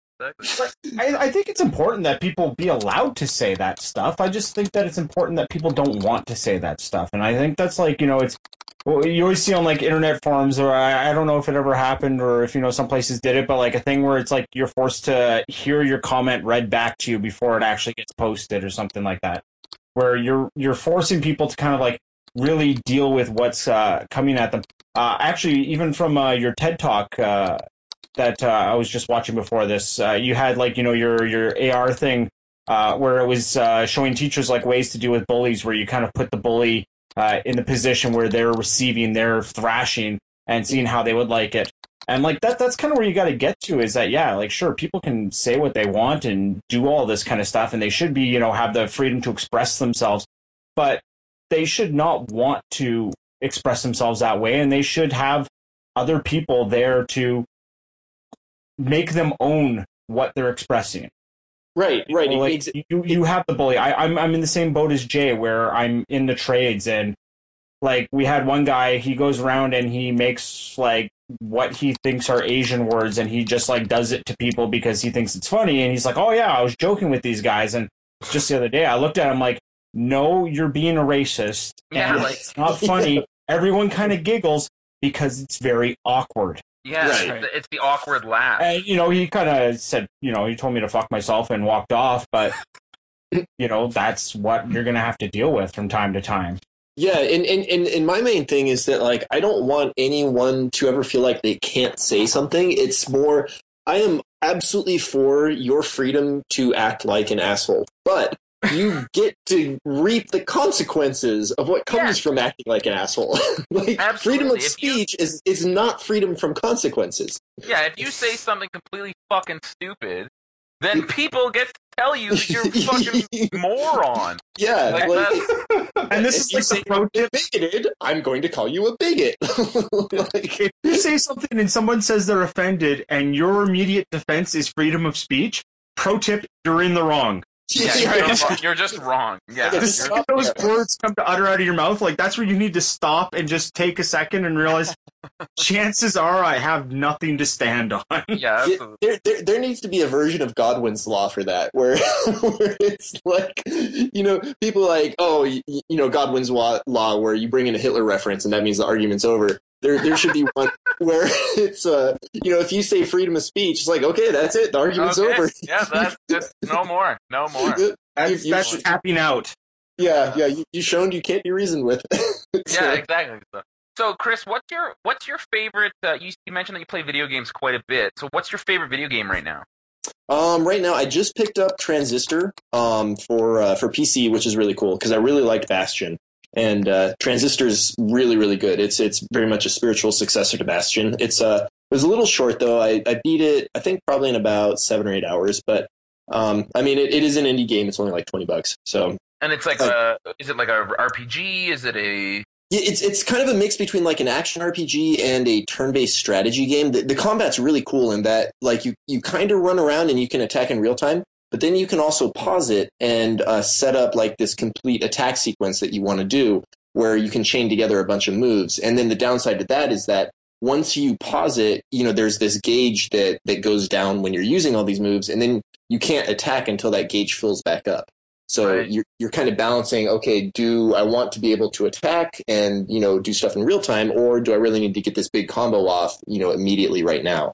So Transistor is really cool. I'd recommend checking it out. I've been playing a lot of Path of Exile. I really like Path of Exile. It's a free-to-play action RPG for PC. It's kind of like Diablo, right? Yeah, it's basically what Diablo 3 should have been. Right. Scott loves that. So, like, have you been playing the expansion, or did you just like give up? No, I picked up the expansion, like, because I stopped playing Diablo 3 after probably about a week or so, because I was just like, I'm not getting any loot, my character sucks, this is boring, I don't want to farm the auction house. And then, so I picked up the expansion, which kind of drew me back in for a bit, because I was like, this is cool, I'm actually getting upgrades to my character. I leveled a Templar up to, like, I think Paragon level, like, 45 or 50 or something like that. And, I enjoyed it. I had fun playing it, but I keep finding myself going back to Path of Exile just because there's so many different ways you can build your character, and there's so many different things you can do. And it's just a really, really well done game. Huh.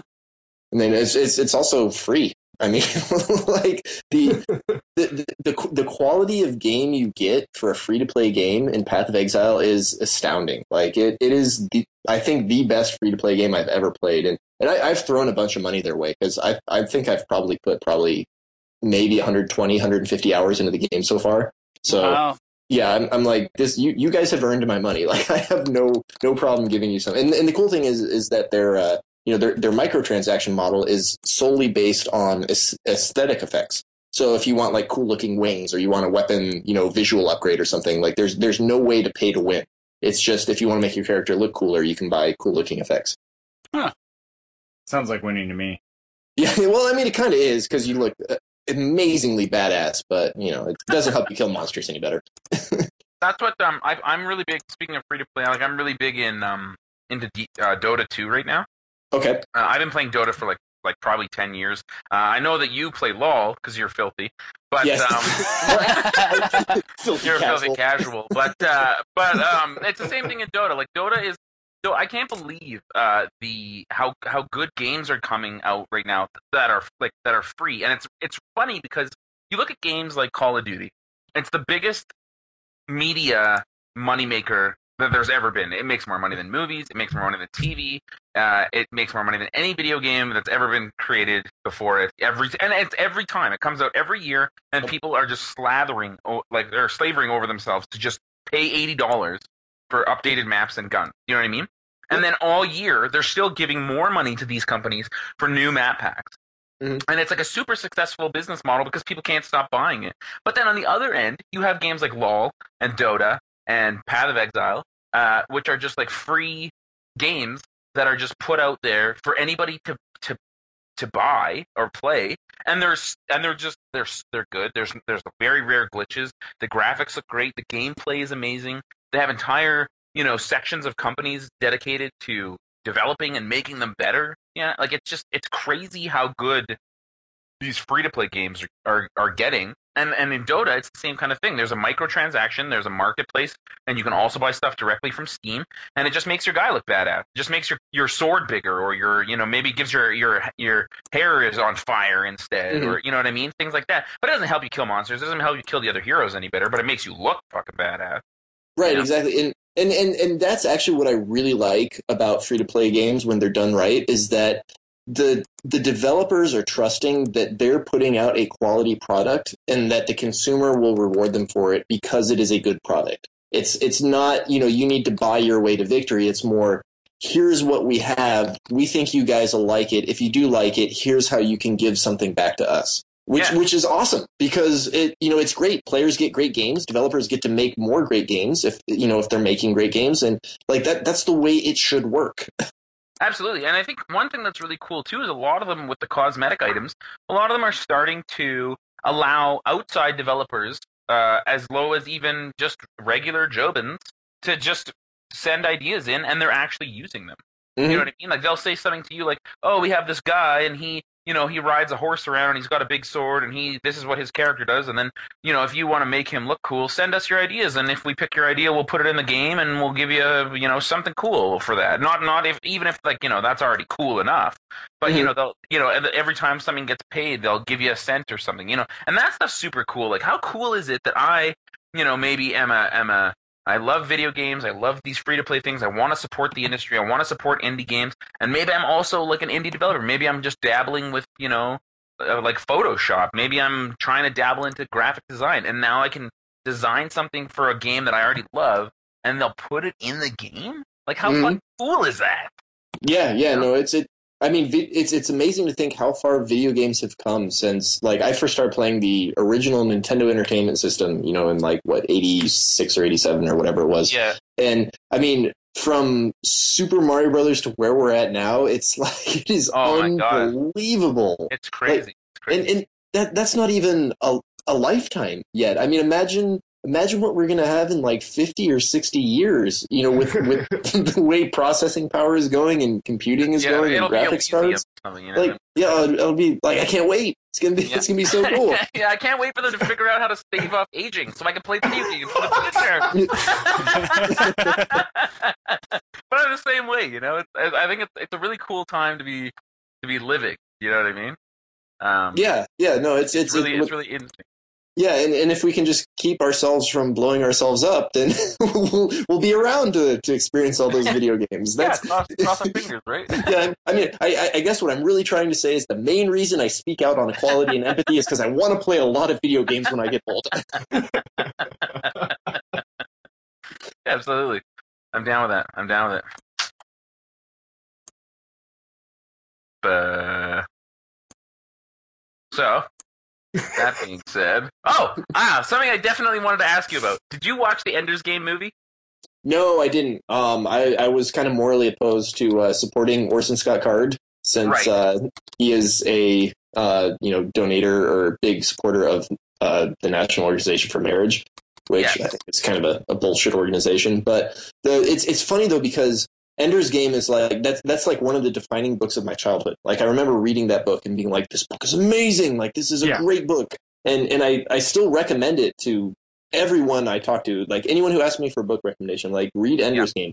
Now try and read it in a way that doesn't pay Orson Scott Card any money because it's go check it out from your library because I don't think his views should be supported. But the fact remains is that it is an amazing book on empathy. It's an amazing book on, seeing something from someone else's point of view. And that's the part that baffles me is how do you write a book like that and then completely miss the point?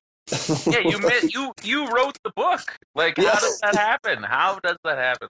Yeah, I don't know. Yeah, I read it for the first time about 2 years ago. I'd heard of it in passing because I believe it was like a mandatory book in school for some people in some areas of North America. That sounds like an awesome school. Yeah, like I, you know what I mean? Like I for one, like I personally, I loved like To Kill a Mockingbird.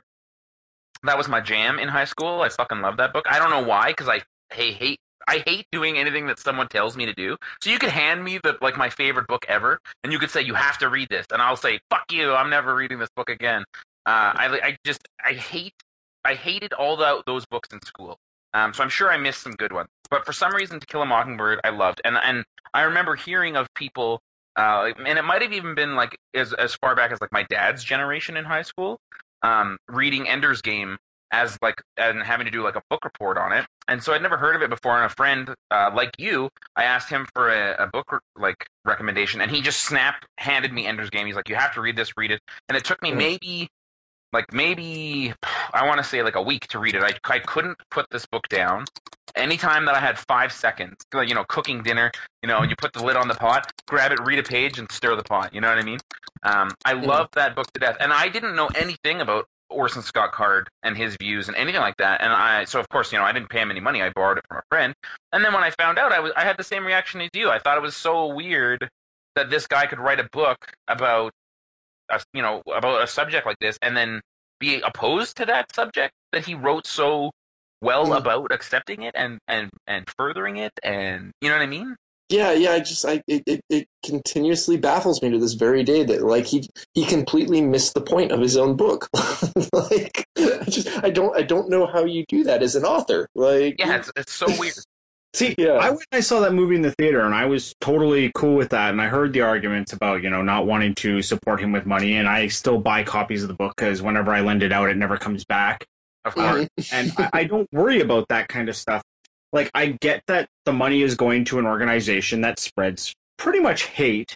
You know, it's not referred to as hate right now, or maybe it should be, or whatever the case may be. And 20 years down the road, people are going to look back and go like, I can't believe this existed.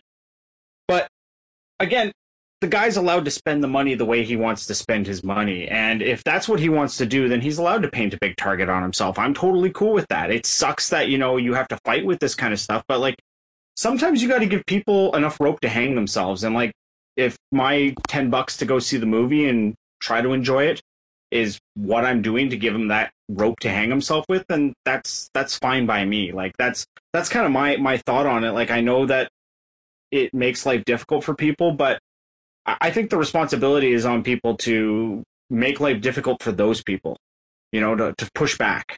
Mm-hmm. And Yeah, I don't know necessarily if like cutting off a body of work, because again, like we just speaking, like the book is all about empathy. Like you talk about missing the point and stuff like that. Like there's still something good there. Mm-hmm. Yeah, and well, for me, the thing has always been is that like, you know, if someone says something good, then you can highlight that good part while also highlighting, you know, hey, here's all the other things they do that is not good. And, you know, then everyone has to make their own decision of what they're going to do. You know, I'm not going to tell anyone else, you know, you have to see this movie or you must stay away from this movie. I'm going to make my own decisions, and, you know, then I'll let everyone else make their own decisions, because ultimately that's what I'm talking about is, you know, being able to live your own life, being able to have free will. And you know, if I tell other people, no, you can't go see this movie, well, then I'm a hypocrite because I'm not letting you live your life. I'll give you the facts. I'll tell you why I think it's a bad idea, but I'm not going to say, no, you can't go see it, because at the end of the day, everyone has to make their own decisions. And that's, you know, that's what a stable society is built on. It's tough when the good message, like what you're saying, the good message turns into, you know, the affirmation, like it turns into the circle jerk. Right. You know, where it goes the one step further, where all of a sudden people aren't making their own decisions. They're just making the popular decision. Yeah. That's, and that's something I've seen a lot where people, you know, they'll go along with something because a lot of other people are doing it. And I saw this in college a lot, actually, whereas I went to UCLA, and there'd always be people protesting outside the federal building on Wilshire. And you go up and you ask them, hey, what are you protesting about? And they're like, oh, I don't know. There are people here protesting, so I joined in. It's like, well, then what's the fucking point? Yeah, I think that was a big reason why, like, Occupy Wall Street failed, for example. Because like, I think, like some of the things that came to light during the Occupy Wall Street thing, and they were things that, like, almost made me want to go protest. But you go down there, and you ask anybody, you ask 10 protesters what they're protesting, and they'll say Wall Street. And you'll say, why? and they'll give you 10 different reasons, and not like 10 good reasons. They'll just give you 10 just random reasons, ranging from like a really good, really articulate, really thought out, process to this is what I think, and it's important to me to be here. I'm not saying you have to be blah blah blah. To just fuck them. I want money. I'm poor, and they're rich, and they're hoarding money, and fuck them. I'm like, oh, okay, like great. That's great. I will see you later. Yeah. Well, and it does more harm than good, because if you can't present a nuanced, reasoned, explanation for why you're either for or against something, well then, again, what's the point? You obviously haven't put in the time or the effort to try and understand the issue, so until you do that, how can you make an informed decision on that issue? Yeah, exactly. And like Jeremy said, a lot of it is just like people that want to be a part of that. You know what I mean? They want this, like the message is this is wrong, and I just want to be a part of something, and I also think it's wrong, and it's like, well, why? And what about this? And then they just have no idea, but they just want to be a part of that. They want to feel important, and they want to be a part of that. So we all just want community. Yeah, I mean, humans are social animals, so it's people want to be a part of something they feel is bigger than themselves. That's been consistent throughout history. I feel inspired to speak out against injustice just by this talk, so I think it's really important that others out there who think that it's bullshit that they banned Second Sunrise because people don't have fun playing against eggs need to speak up with me, and we got to get that off the ban list because it's a fucking joke. The deck isn't too good. It's just some people want to oppress it because they don't understand it. They haven't heard enough stories about it. Everything they hear is bad, so they believe it's bad. It's a lot of fun. Jer. Yeah? No. You ain't winning that one, bud. You should know full well that Brian Kibler does not endorse that, so it doesn't happen. yeah. Conley Woods does. Conley Woods found a way to make it work without Second Sunrise, No, man. he didn't make it work. I mean, like, that's all a subjective discussion. Yeah. So, I don't know. Like, what else is kind of going on, Chris? What other projects are you doing? Like, what's happening? Not a whole lot. Working on a science fiction trilogy with a buddy of mine. So that's Really? yeah. That sounds fucking cool. Yeah. We finished the first book. We're about a third of the way writing the second book, and we've got it storyboarded out about 2/3 of the way through now. And then we already know where the third book's going to be going. So it's just a matter of once we finish the second one, storyboarding the third one, and then writing it. And hopefully people like it. We're looking for a publisher right now for the first one, and hopefully we'll find someone soon. And it's I'm excited because I read a lot of science fiction, and I think we have a pretty cool universe and a pretty cool story, and hopefully other people will enjoy it as well. Right on. So, can you give us like the gist of the first book, or is that top secret? Sure. Yeah. No. It's kind of a like thriller / science fiction, almost Jurassic Parkish-y in that there's this planet. It's like a moon orbiting a gas giant, and it's about 500 years in the future. Humanity is now this interstellar empire through this MacGuffin of being allowed to travel faster than light through these wormhole gate things. And basically, there's the government of humanity is based on the prohibition of biohacking, of manipulating genetic organisms, because there was this disaster that wiped out Earth. And so that was how the government was originally founded. Now, power corrupts, and at this point, about 100, 200 years from that incident, the government is now creating its own organisms in this secret lab on this moon where there is a paradise resort on top. And so, monsters get let loose, mayhem happens, and, I like science fiction in that you can tell an entertaining story, but then you're also able to do more than that if you so choose. So there's also, common threads in there of, what does power do to people? How do we view ourselves? Like one of the ways in which we're telling the story is there's two different main characters. And so one chapter is from one of the characters, the next chapter is from the other character, and then the third chapter is kind of a omniscient narrative view in that, okay, here's how they think they're heroes in their own minds, but here's the kind of dispassionate view of what they're really doing, and do their actions match up with what they think of themselves? So just kind of looking at that, and then and so that's the first one. It's more of kind of a personal story between these two guys, and then the second one is more of a societal story where we pull the lens back and we're like, okay, you've seen kind of one world in this universe. Now here's the entire society. Here's the culture. Here's how these what does it mean to have a culture where the only streams of information pass through these gates that are controlled by the government? So effectively, government has a monopoly on information, and that's something we're dealing with right now. With the NSA and the whole, spying shenanigans that are going on. So what does that mean for a society? What does that mean for people who want to try and rebel against that? And, just kind of exploring ideas like that, where the very best science fiction, in my opinion, is it's not really science fiction. It's dealing with things that we deal with right now or that we have dealt with, and just putting kind of a different coat on them. So, you're approaching them from an unfamiliar angle. So that's what we're trying to do. Yeah, science fiction is great because it gives you beautiful plot devices. Yeah, the MacGuffins you can do are amazing. You get to play with like a standard story. It's funny, when I always describe, going back, 2 minutes ago about Ender's Game. I'd always describe it. It's like, it's a sci-fi book, but it's not a sci-fi story. That's a great way to describe it. You know what else is like that? Fucking Star Wars. Damn right. Star Wars is so great because it is just the greatest story ever told, but just with laser beams and laser swords. You know what I mean? Joseph Campbell, The Hero's Journey.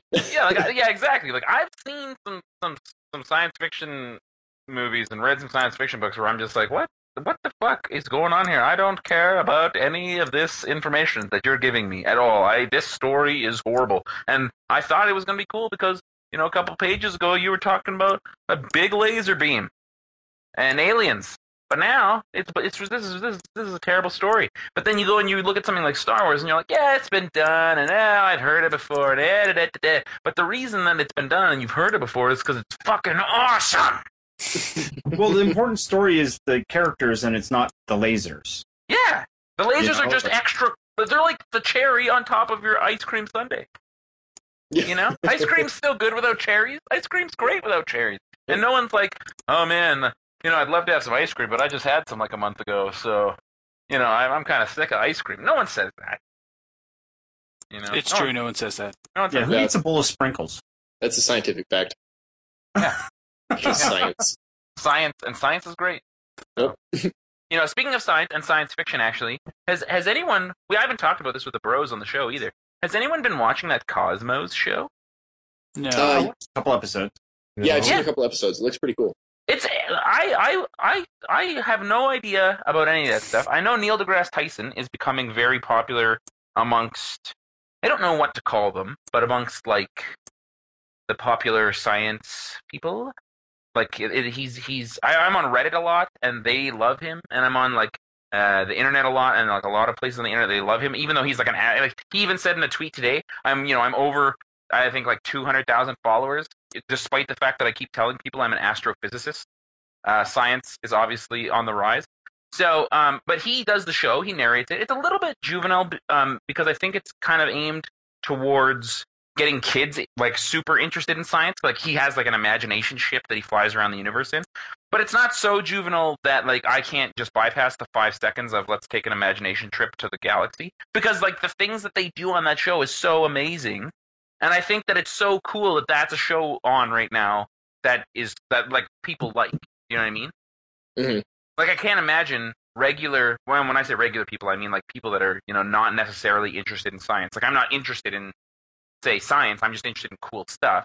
But like I think it's awesome that like it's on a regular channel. It's not on Discovery only, or it's not on and it's not on at 10 p.m. It's on in a sort of a primetime slot. Like I think, and it's a very cool show. Even my wife, who hates space, I don't know why I married her.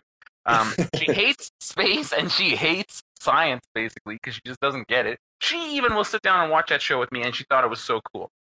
Yeah, and I think that's one of the great things that Neil deGrasse Tyson is doing is that he's making science something that is cool things. Like it is something that you can look at and be like, this isn't just people in lab coats, doing experiments. This is our world. This is our universe. And I think that's something that a lot of people kind of fail to notice because it's the world we live in, but we live in a science fiction world. I mean, like a lot of people take for granted the fact that they have a device at their fingertips with which they can access the entirety of human knowledge if they know the right questions to ask. And yet that's science fiction.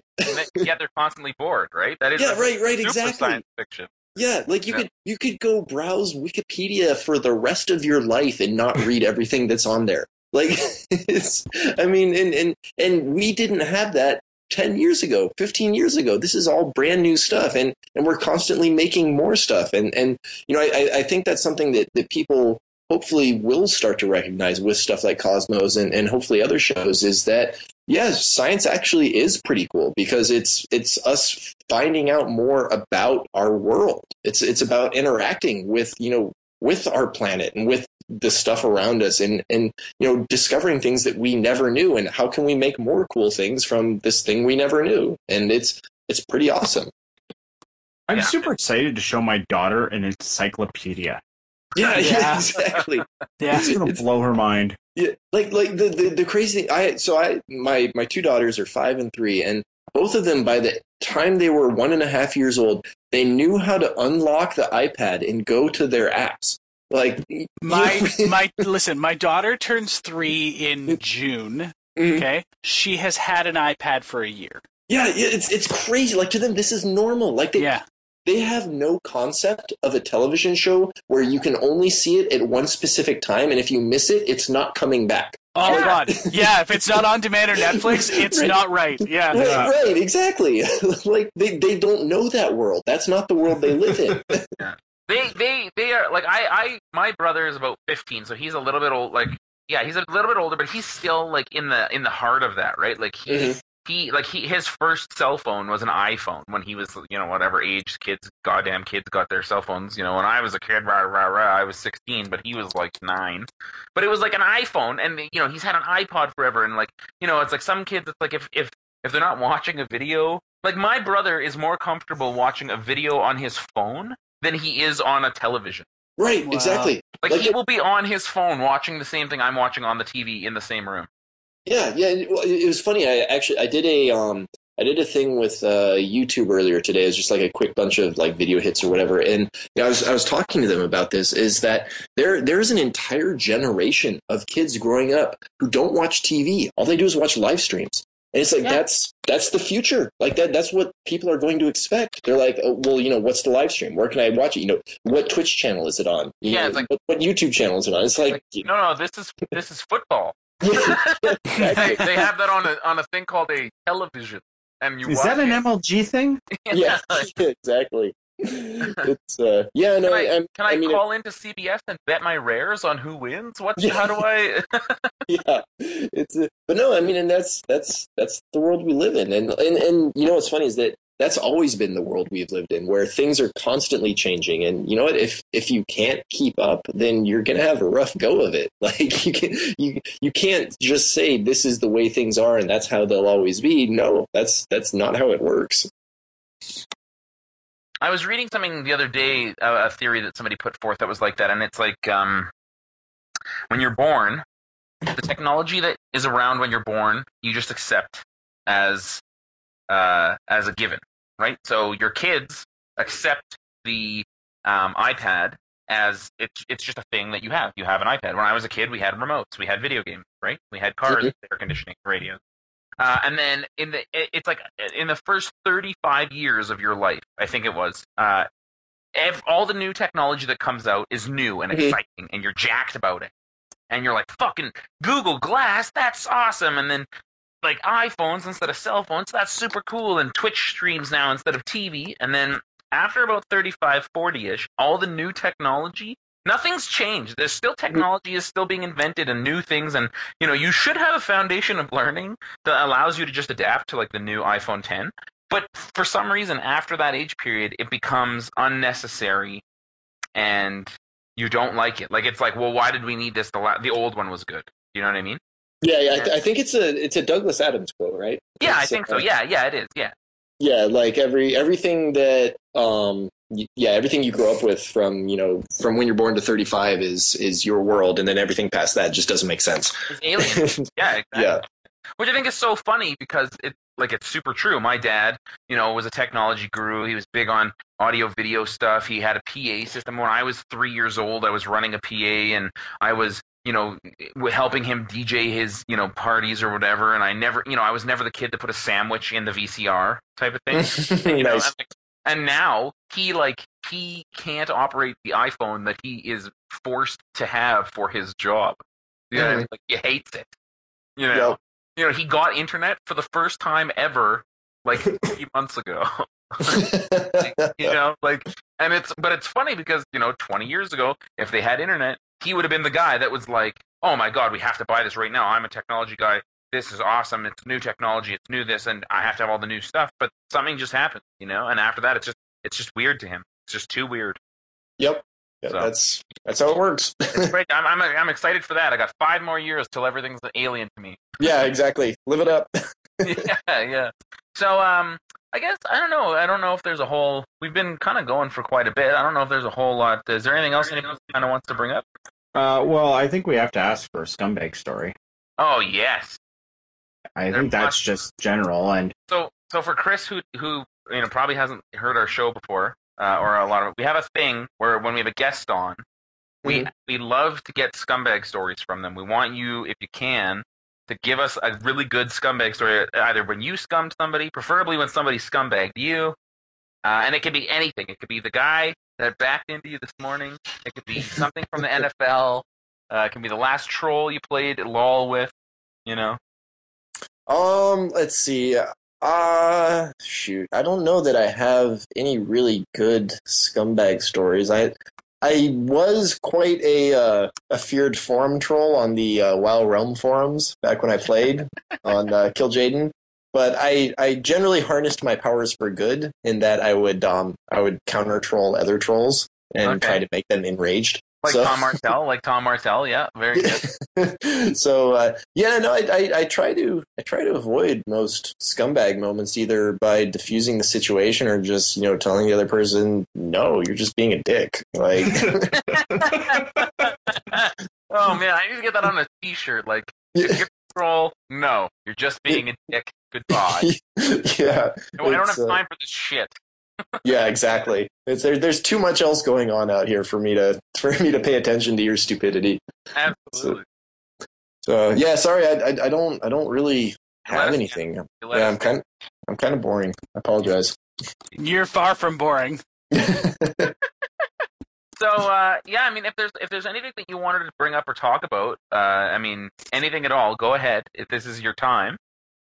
I think we covered pretty much just about everything. It's just treat other people the way you want to be treated. It's not a hard concept. Tree. Yeah, it's applicable in just about every situation. So absolutely. Does anybody KYT or Jared? Do you guys have anything else? Scotty? No, it's amazing. No. Am I going to see you on Saturday, Jay? I don't know, man. I haven't heard back. So you're not even going to show up? Well, as soon as money came into the deal, the guy kind of pieced out. I don't know if I want to. I'm not asking you to come and work. I'm asking you to get in your car and drive down because I'm going to be in Calgary so we can hang out. So I can get my draft sets from you? That works. Yeah, I might come get down. Your draft sets from me. I might come down and draft. Are you going to be around? Maybe we can get a cube in. Maybe. Well, no. If it's in the first round, I'll probably be busy, but by the third, I should be done. Perfect. Okay, well, I want to take this opportunity to thank you very much, Chris, for coming on at such short notice. And I think everybody had a great time. I know I certainly did, and we really appreciate you kind of taking the time out of your day to come and hang out with us. And at this time, if you have anybody that you want to shout out, wife, girlfriend, daughters, friends, whatever, feel free to give them a shout out. And if not, I just, like I said, I really want to appreciate you coming on and giving us the time of day. I think our fans are really going to enjoy it. So. Yeah. Thank you for having me on. It's I love interacting with people, and it's just ask me on Twitter, and odds are I'll generally do it. So don't be strangers out there, people listening. It's social media. I try to be social. Perfect. Awesome. So if you guys want to reach Chris, of course, on Twitter, you can reach him. He's at Chris Warcraft. So we'll have that link in the show notes as well. That's just about it for this week. Jeez, it's a good one. Yeah, it was a good one. Tune in next week when we won't have a guest, I promise. we've had four. You're our fourth guest in a row after a long stretch of non-guests, Chris. So cool. Is you it get to 4 be. in a row? What's that? I thought it was 5. I felt like it was 5. It might be 5. That's the thing. It might be 5. I might just be lying so that our fans. Yeah, because we had CVM, and then we had Jerry. Oh man, I forgot about Jerry. And then Jerry we had Cedric. Yeah. And then we had Curly. Yeah. And we had Martel in there. Yeah. Did we have Martel? Do we have Martel right before Jerry? Yeah, I think Yeah. so. So Holy 5. Jesus! Chris is number 5 in a row. So we're gonna have to take about a year off. Yes. Fuck. But I Blew think your wad early. Fuck it, we're an interview show now. Fuck it. I think this is a really great episode to take a little bit of a guest break anyway. And like I said, anytime you want to come back, we're happy to have you. This was a great time. So if you ever have another book you want to pitch, if you have some new magic, Holy shitbags! Can I interrupt with something real quick? absolutely. Sure. Yeah, I'm sorry. They just spoiled the entire visual spoiler from Vintage Masters. Oh, crazy! Anything good? All the Let's things. see. Here's the link. Kurt Ape. Curd Ape, yeah. Sweet. Balance, sick. Armageddon, Astral Slide. We knew Astral Slide. Astral Slide, yeah, we knew that. Battle Screech. Decree of Justice. What's with the words being bolded? That's a pick from the beta. Oh, okay. They're just lazy. Yeah. Nice. Noble Templar, that's nice. Sweet. Castle, Exile. Gerard's Battle Cry. Ah. It's the Decent Sorts Plowshares art. Zoprin Crusader. Wow, I bashed face with that guy for a long time in Visions Block. Holy shit. Visions Block. Well, Mirage Visions Weatherlight. Yeah, Yeah, he was nice. good. That's old. That's old. Back ass. when I played. That's when I stopped playing. Damn right, yeah. when they had flanking. Yeah, Flanking was awesome. It was. I remember flanking. I used to draft like the Oh, most man. aggressive green-white flanking decks. They were absurd. Yeah, it's that was also part of the reason I stopped playing. Was like, all right, here's this new mechanic. If you don't have these cards, you're fucked. Yeah. Wildfire Emissary was the bomb in Man, that look fucking at Killer format. Whale. I forgot about Killer Whale. Yeah, he's Holy good fuck. too. This is High Tide. High three Tide's gonna be a thing. It's flying for one. What the fuck? Palancron Wow. is gonna be gross. Cool man drain. Kinda. Yeah. Stroke, of course. How much is this going to cost? $1 million fucking dollars. Like each Okay, draft I'm is gonna not giving be anybody to Magic Online. Fuck those guys. Upheaval. Jay, don't pass Upheaval. And you never do. You never pass it.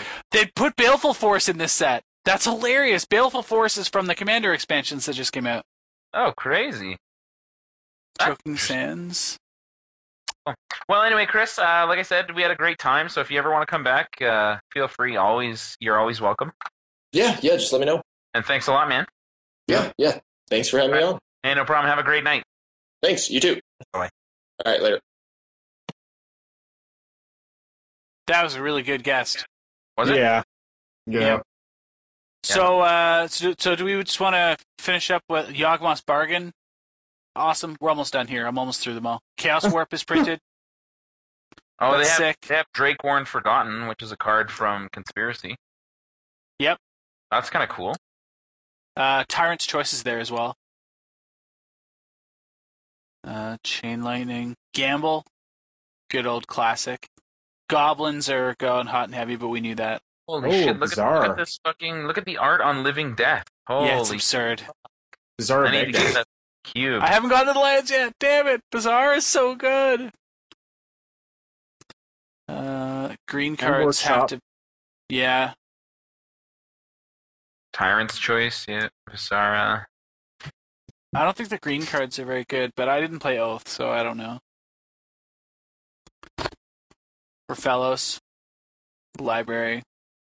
Like, I don't like it as Elvish Aberration. Eureka. No. Ooh, Eureka. Baleful Strix is good.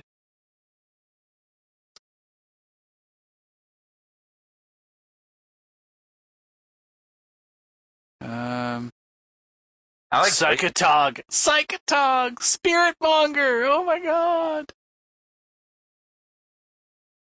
Dax Duplicate. Yeah, it seems sweet. Wow, except that that's a new conspiracy card that it is. hadn't been and it hadn't been spoiled yet. Correct. Look at the new art on Skull Clamp. It's insane. That card's fucking awesome. You get cloned, but it gets haste and dethrone. Yeah. What the fuck? I know, that card's really good. Holy shit. New art on Time Vault isn't terrible. But, like, seriously, that's Skull Clamp. That's Skull Clamp. I'd already Somebody's seen. brain. I'm pretty sure I'd already seen that art. Oh, Kjeldren Outpost! I'm so excited. My favorite land of all time. And right next to it is Lake of the Dead. Oh, so good. So good. Strip Mine. Yeah. Why would they have City in a Bottle in this? Why not? What the fuck? Sweet. City in a Bottle. Okay, great. Wow, set looks crazy ass. Edric, Spymaster of Trest is in this set? Oh. This is going to be good, guys. Yeah, this Vintage Masters looks like it's going to be the shit. So if you guys are into that thing, I would definitely friggin' do it. That's ridiculous. Definitely into shit. So. Oh man, I feel like I need a Bazaar of Baghdad in my queue, but that card's probably $1 billion, isn't it? Yeah. It is, yeah. It's just under 3 in paper. What the fuck? Yep. It's so. Well, it's because it's a good. 4 of in Vintage Dredge, right? Oh yeah. So. Anyways, ladies and gentlemen, that was episode 180 of the 18 podcast. Jay, you did a fucking fantastic job interviewing Chris. It was pretty sweet. Yeah. I hoped it was cool. I hope everybody enjoyed it. I think he was a really fucking cool guy, man. Holy shit. We've had some guests on that we thought were going to be cool, and then they're just, like, dead. Wet blankets. They are farts, you know? They don't make a whole lot of noise, but they smell real bad. It's like almost all of them to you. What? Don't paint this picture of me, KYT, that I hate all of our guests, you fucker. It's almost like Jay becomes the fart when there's some guests on. Some guests, yes. Michael Flores. Our hardcore fans can tell how much Jay are in each guest episode, Jay. Oh, absolutely. I become the KYT of the guest episode. That you don't like. That's for sure, yeah. Absolutely. Just so you don't like hear the keyboard more. Yes, Yeah, yes, sure. Like, how many times did you hear my keyboard this episode? I'll tell you. Fucking 0, because I actually closed Dota. Whoa! Yeah. Shit. I was not playing any Dota this entire interview. I have what I have open in my internet. I hope this is still recording. What I have in my internet window right now, I have. I was doing some Pathfinder stuff before you guys shut up, so that's my first tab. Then I have Chris Kluwe Wikipedia page. Then I have Mythic Spoiler. Then I have Mythic Spoiler for Conspiracy open. Then I have my email open because we were trying to get in touch with Chris because there's like 100 of them on Skype. Then I have a Google page opened for Transistor because when he mentioned it, I opened it just in case we went really deep on that subject. And now I have the Vintage Masters thing open. And that's it. That and Skype are the only things that are open on my computer. Wow, Jay. See? Thank you. You fuckers. It's really too bad you phone in every other episode, huh? Oh. Well, hey, wait till Conspiracy comes out, because then I'll be fucking playing Magic. Yep. You know, Well- until then, I'm not playing really any Magic. Well, I'm excited next week to hear about the PTQ and hear how that went. Yeah. So that'll be awesome. Mm-hmm. And I don't know how much Magic KYT you'll be playing. You don't have anything going on, do you? No, I'll be heading to Vegas with my family for a week. So Oh, Nice. So are you off next week? I am off. You're not here next week? Well, that's like every other week, as everyone would say. Well, I think you've doubled your word count so far, just in that last little statement. Yeah, All right. got there. Beautiful. So But, no KYT. Maybe we'll fill him with a Kenji. Ooh, Go for 6. Fuck it, Wait, interview show. interview show. Fuck it. Fuck it, interview show. I mean, remember when we did that a little while ago and Scott was like Oprah and then Chris Lansdale complained about it? I think he was I'm sure other people did too, but he was like the biggest celebrity that complained about it.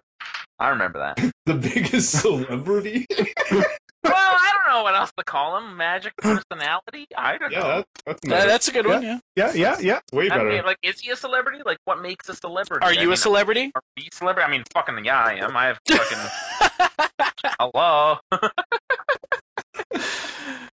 But yeah, so I hope everybody liked it. We did get some feedback on the last episode that Curly sounded like shit, which we said, or I said on the episode. So we'll try not to have any guests that sound like complete hogwash in the future. But yeah, I don't know. If you don't like guests, tell us what you do like, so we'll have those on the show. If you don't like the guests that we pick, then get guests for us. Yeah, because that's the thing is like up until I'd seen that conspiracy video, I would have never thought to have Chris on the show. Like like I said, I followed the guy for like 2 years. I know he's a really cool guy. Yeah. I didn't know up until about 6 months ago that he was like a person, making millions of dollars a year to kick a football. I just thought he was a guy, like all of us. So, and I think he turned out to be a really great guest. So I really hope that the fans, comment whether you liked him or not. And yeah, if there's somebody out there that you think's cool, you can suggest them to us, because I'll give you a little secret here. I don't know who fucking anybody is. So I'm probably just going to say, who the fuck is that? And then Scott will tell me, and then we'll probably have them on. That's how all the other guests go. So, like earlier when I was talking about how I didn't know who Kenji was. And then now I just want Kenji on the show so bad because he seems like such a fucking cool guy. And I didn't really know what the big deal with Kenji was before. I was like, whatever, these guys shut the fuck up about Kenji all the time. But he seems cool. So, tell us who you want on the show. Right. Tell us if you want nobody on the show. Yeah, you can do that too. I love how you start the interview with like, I really don't know anything about you. Brought you on anyways. No, for me personally, that's the coolest type of interview because because when you're watching an interview, if the person who's watching it knows that person or not. You know what I mean? Yeah. Like you can watch an interview with someone and be like, oh, okay, these guys are asking questions that this guy clearly knows the answer to that are set up. But I just prefer interacting with people a whole lot more. I did a little bit of research on Chris before, but I didn't want to come in and I didn't want to prepare him with questions and stuff like that. And I think it's a little bit of the J-Boosh charm, So yeah. Next time episode, we're gonna have somebody on, and we're gonna make KYT interview them. Oh, that's gonna be exciting. So, I'm gonna have two modern PTQs in June. So in Montreal. So this is gonna be right when I get back. It's gonna be major grind, and I'll be jobless, Nice. like Jay. So I can tell you that like for your return, we'll schedule to talk a bunch of modern because I'm starting my modern testing this week. So like tonight, since this goes up Monday, I have Andy Peters on the stream with me. We're going to be battling with Blue, White, Red Twin. sweet. Yeah, so his list he's pretty high on, so we're going to see how well it works. It's been an interesting deck for me to play because I've kind of been, like the games that I've won have been not fucking close. Like they are just blowouts. And the games that I've lost have really only been to like situations where like my opponent's on 7 mana and I'm on 3. Like, there's a bit of variance. My sample size isn't enormous yet, but it looks very promising. So we'll see how it all shakes up. But that Sweet. said, I've been playing a lot of Blue, White, Red Geist as well. I'm talking to Jason, obviously, Real Little Genius, but recently Larry Swayze as well just mentioned that he's like, I think I might be geisting in Boston. So he and I are having some discussions on that as well. And of course, like Curly and crew are all just like play Jund or Die. So I don't know, man. I got a lot of testing to do, so we're going to get to it and start it in earnest. So I'm looking forward to it. Sweet. Next time on the A-Team Podcast. Man, we could start doing that now. Last time on the A-Team Podcast, the boys were joined by Chris Kluwe, who talked about blah, blah, blah. And then at the end of the episode, next time on the A-Team Podcast. That would be like we're organized and know what we're doing every week. Oh, man, like, remember when Jeremy joined the show, and then he was like, hey, maybe we should have meetings and show notes, and we were all just like, fucking noob. I remember that. All right, ladies and gentlemen. See you guys next time. Do the right thing. Sunrise.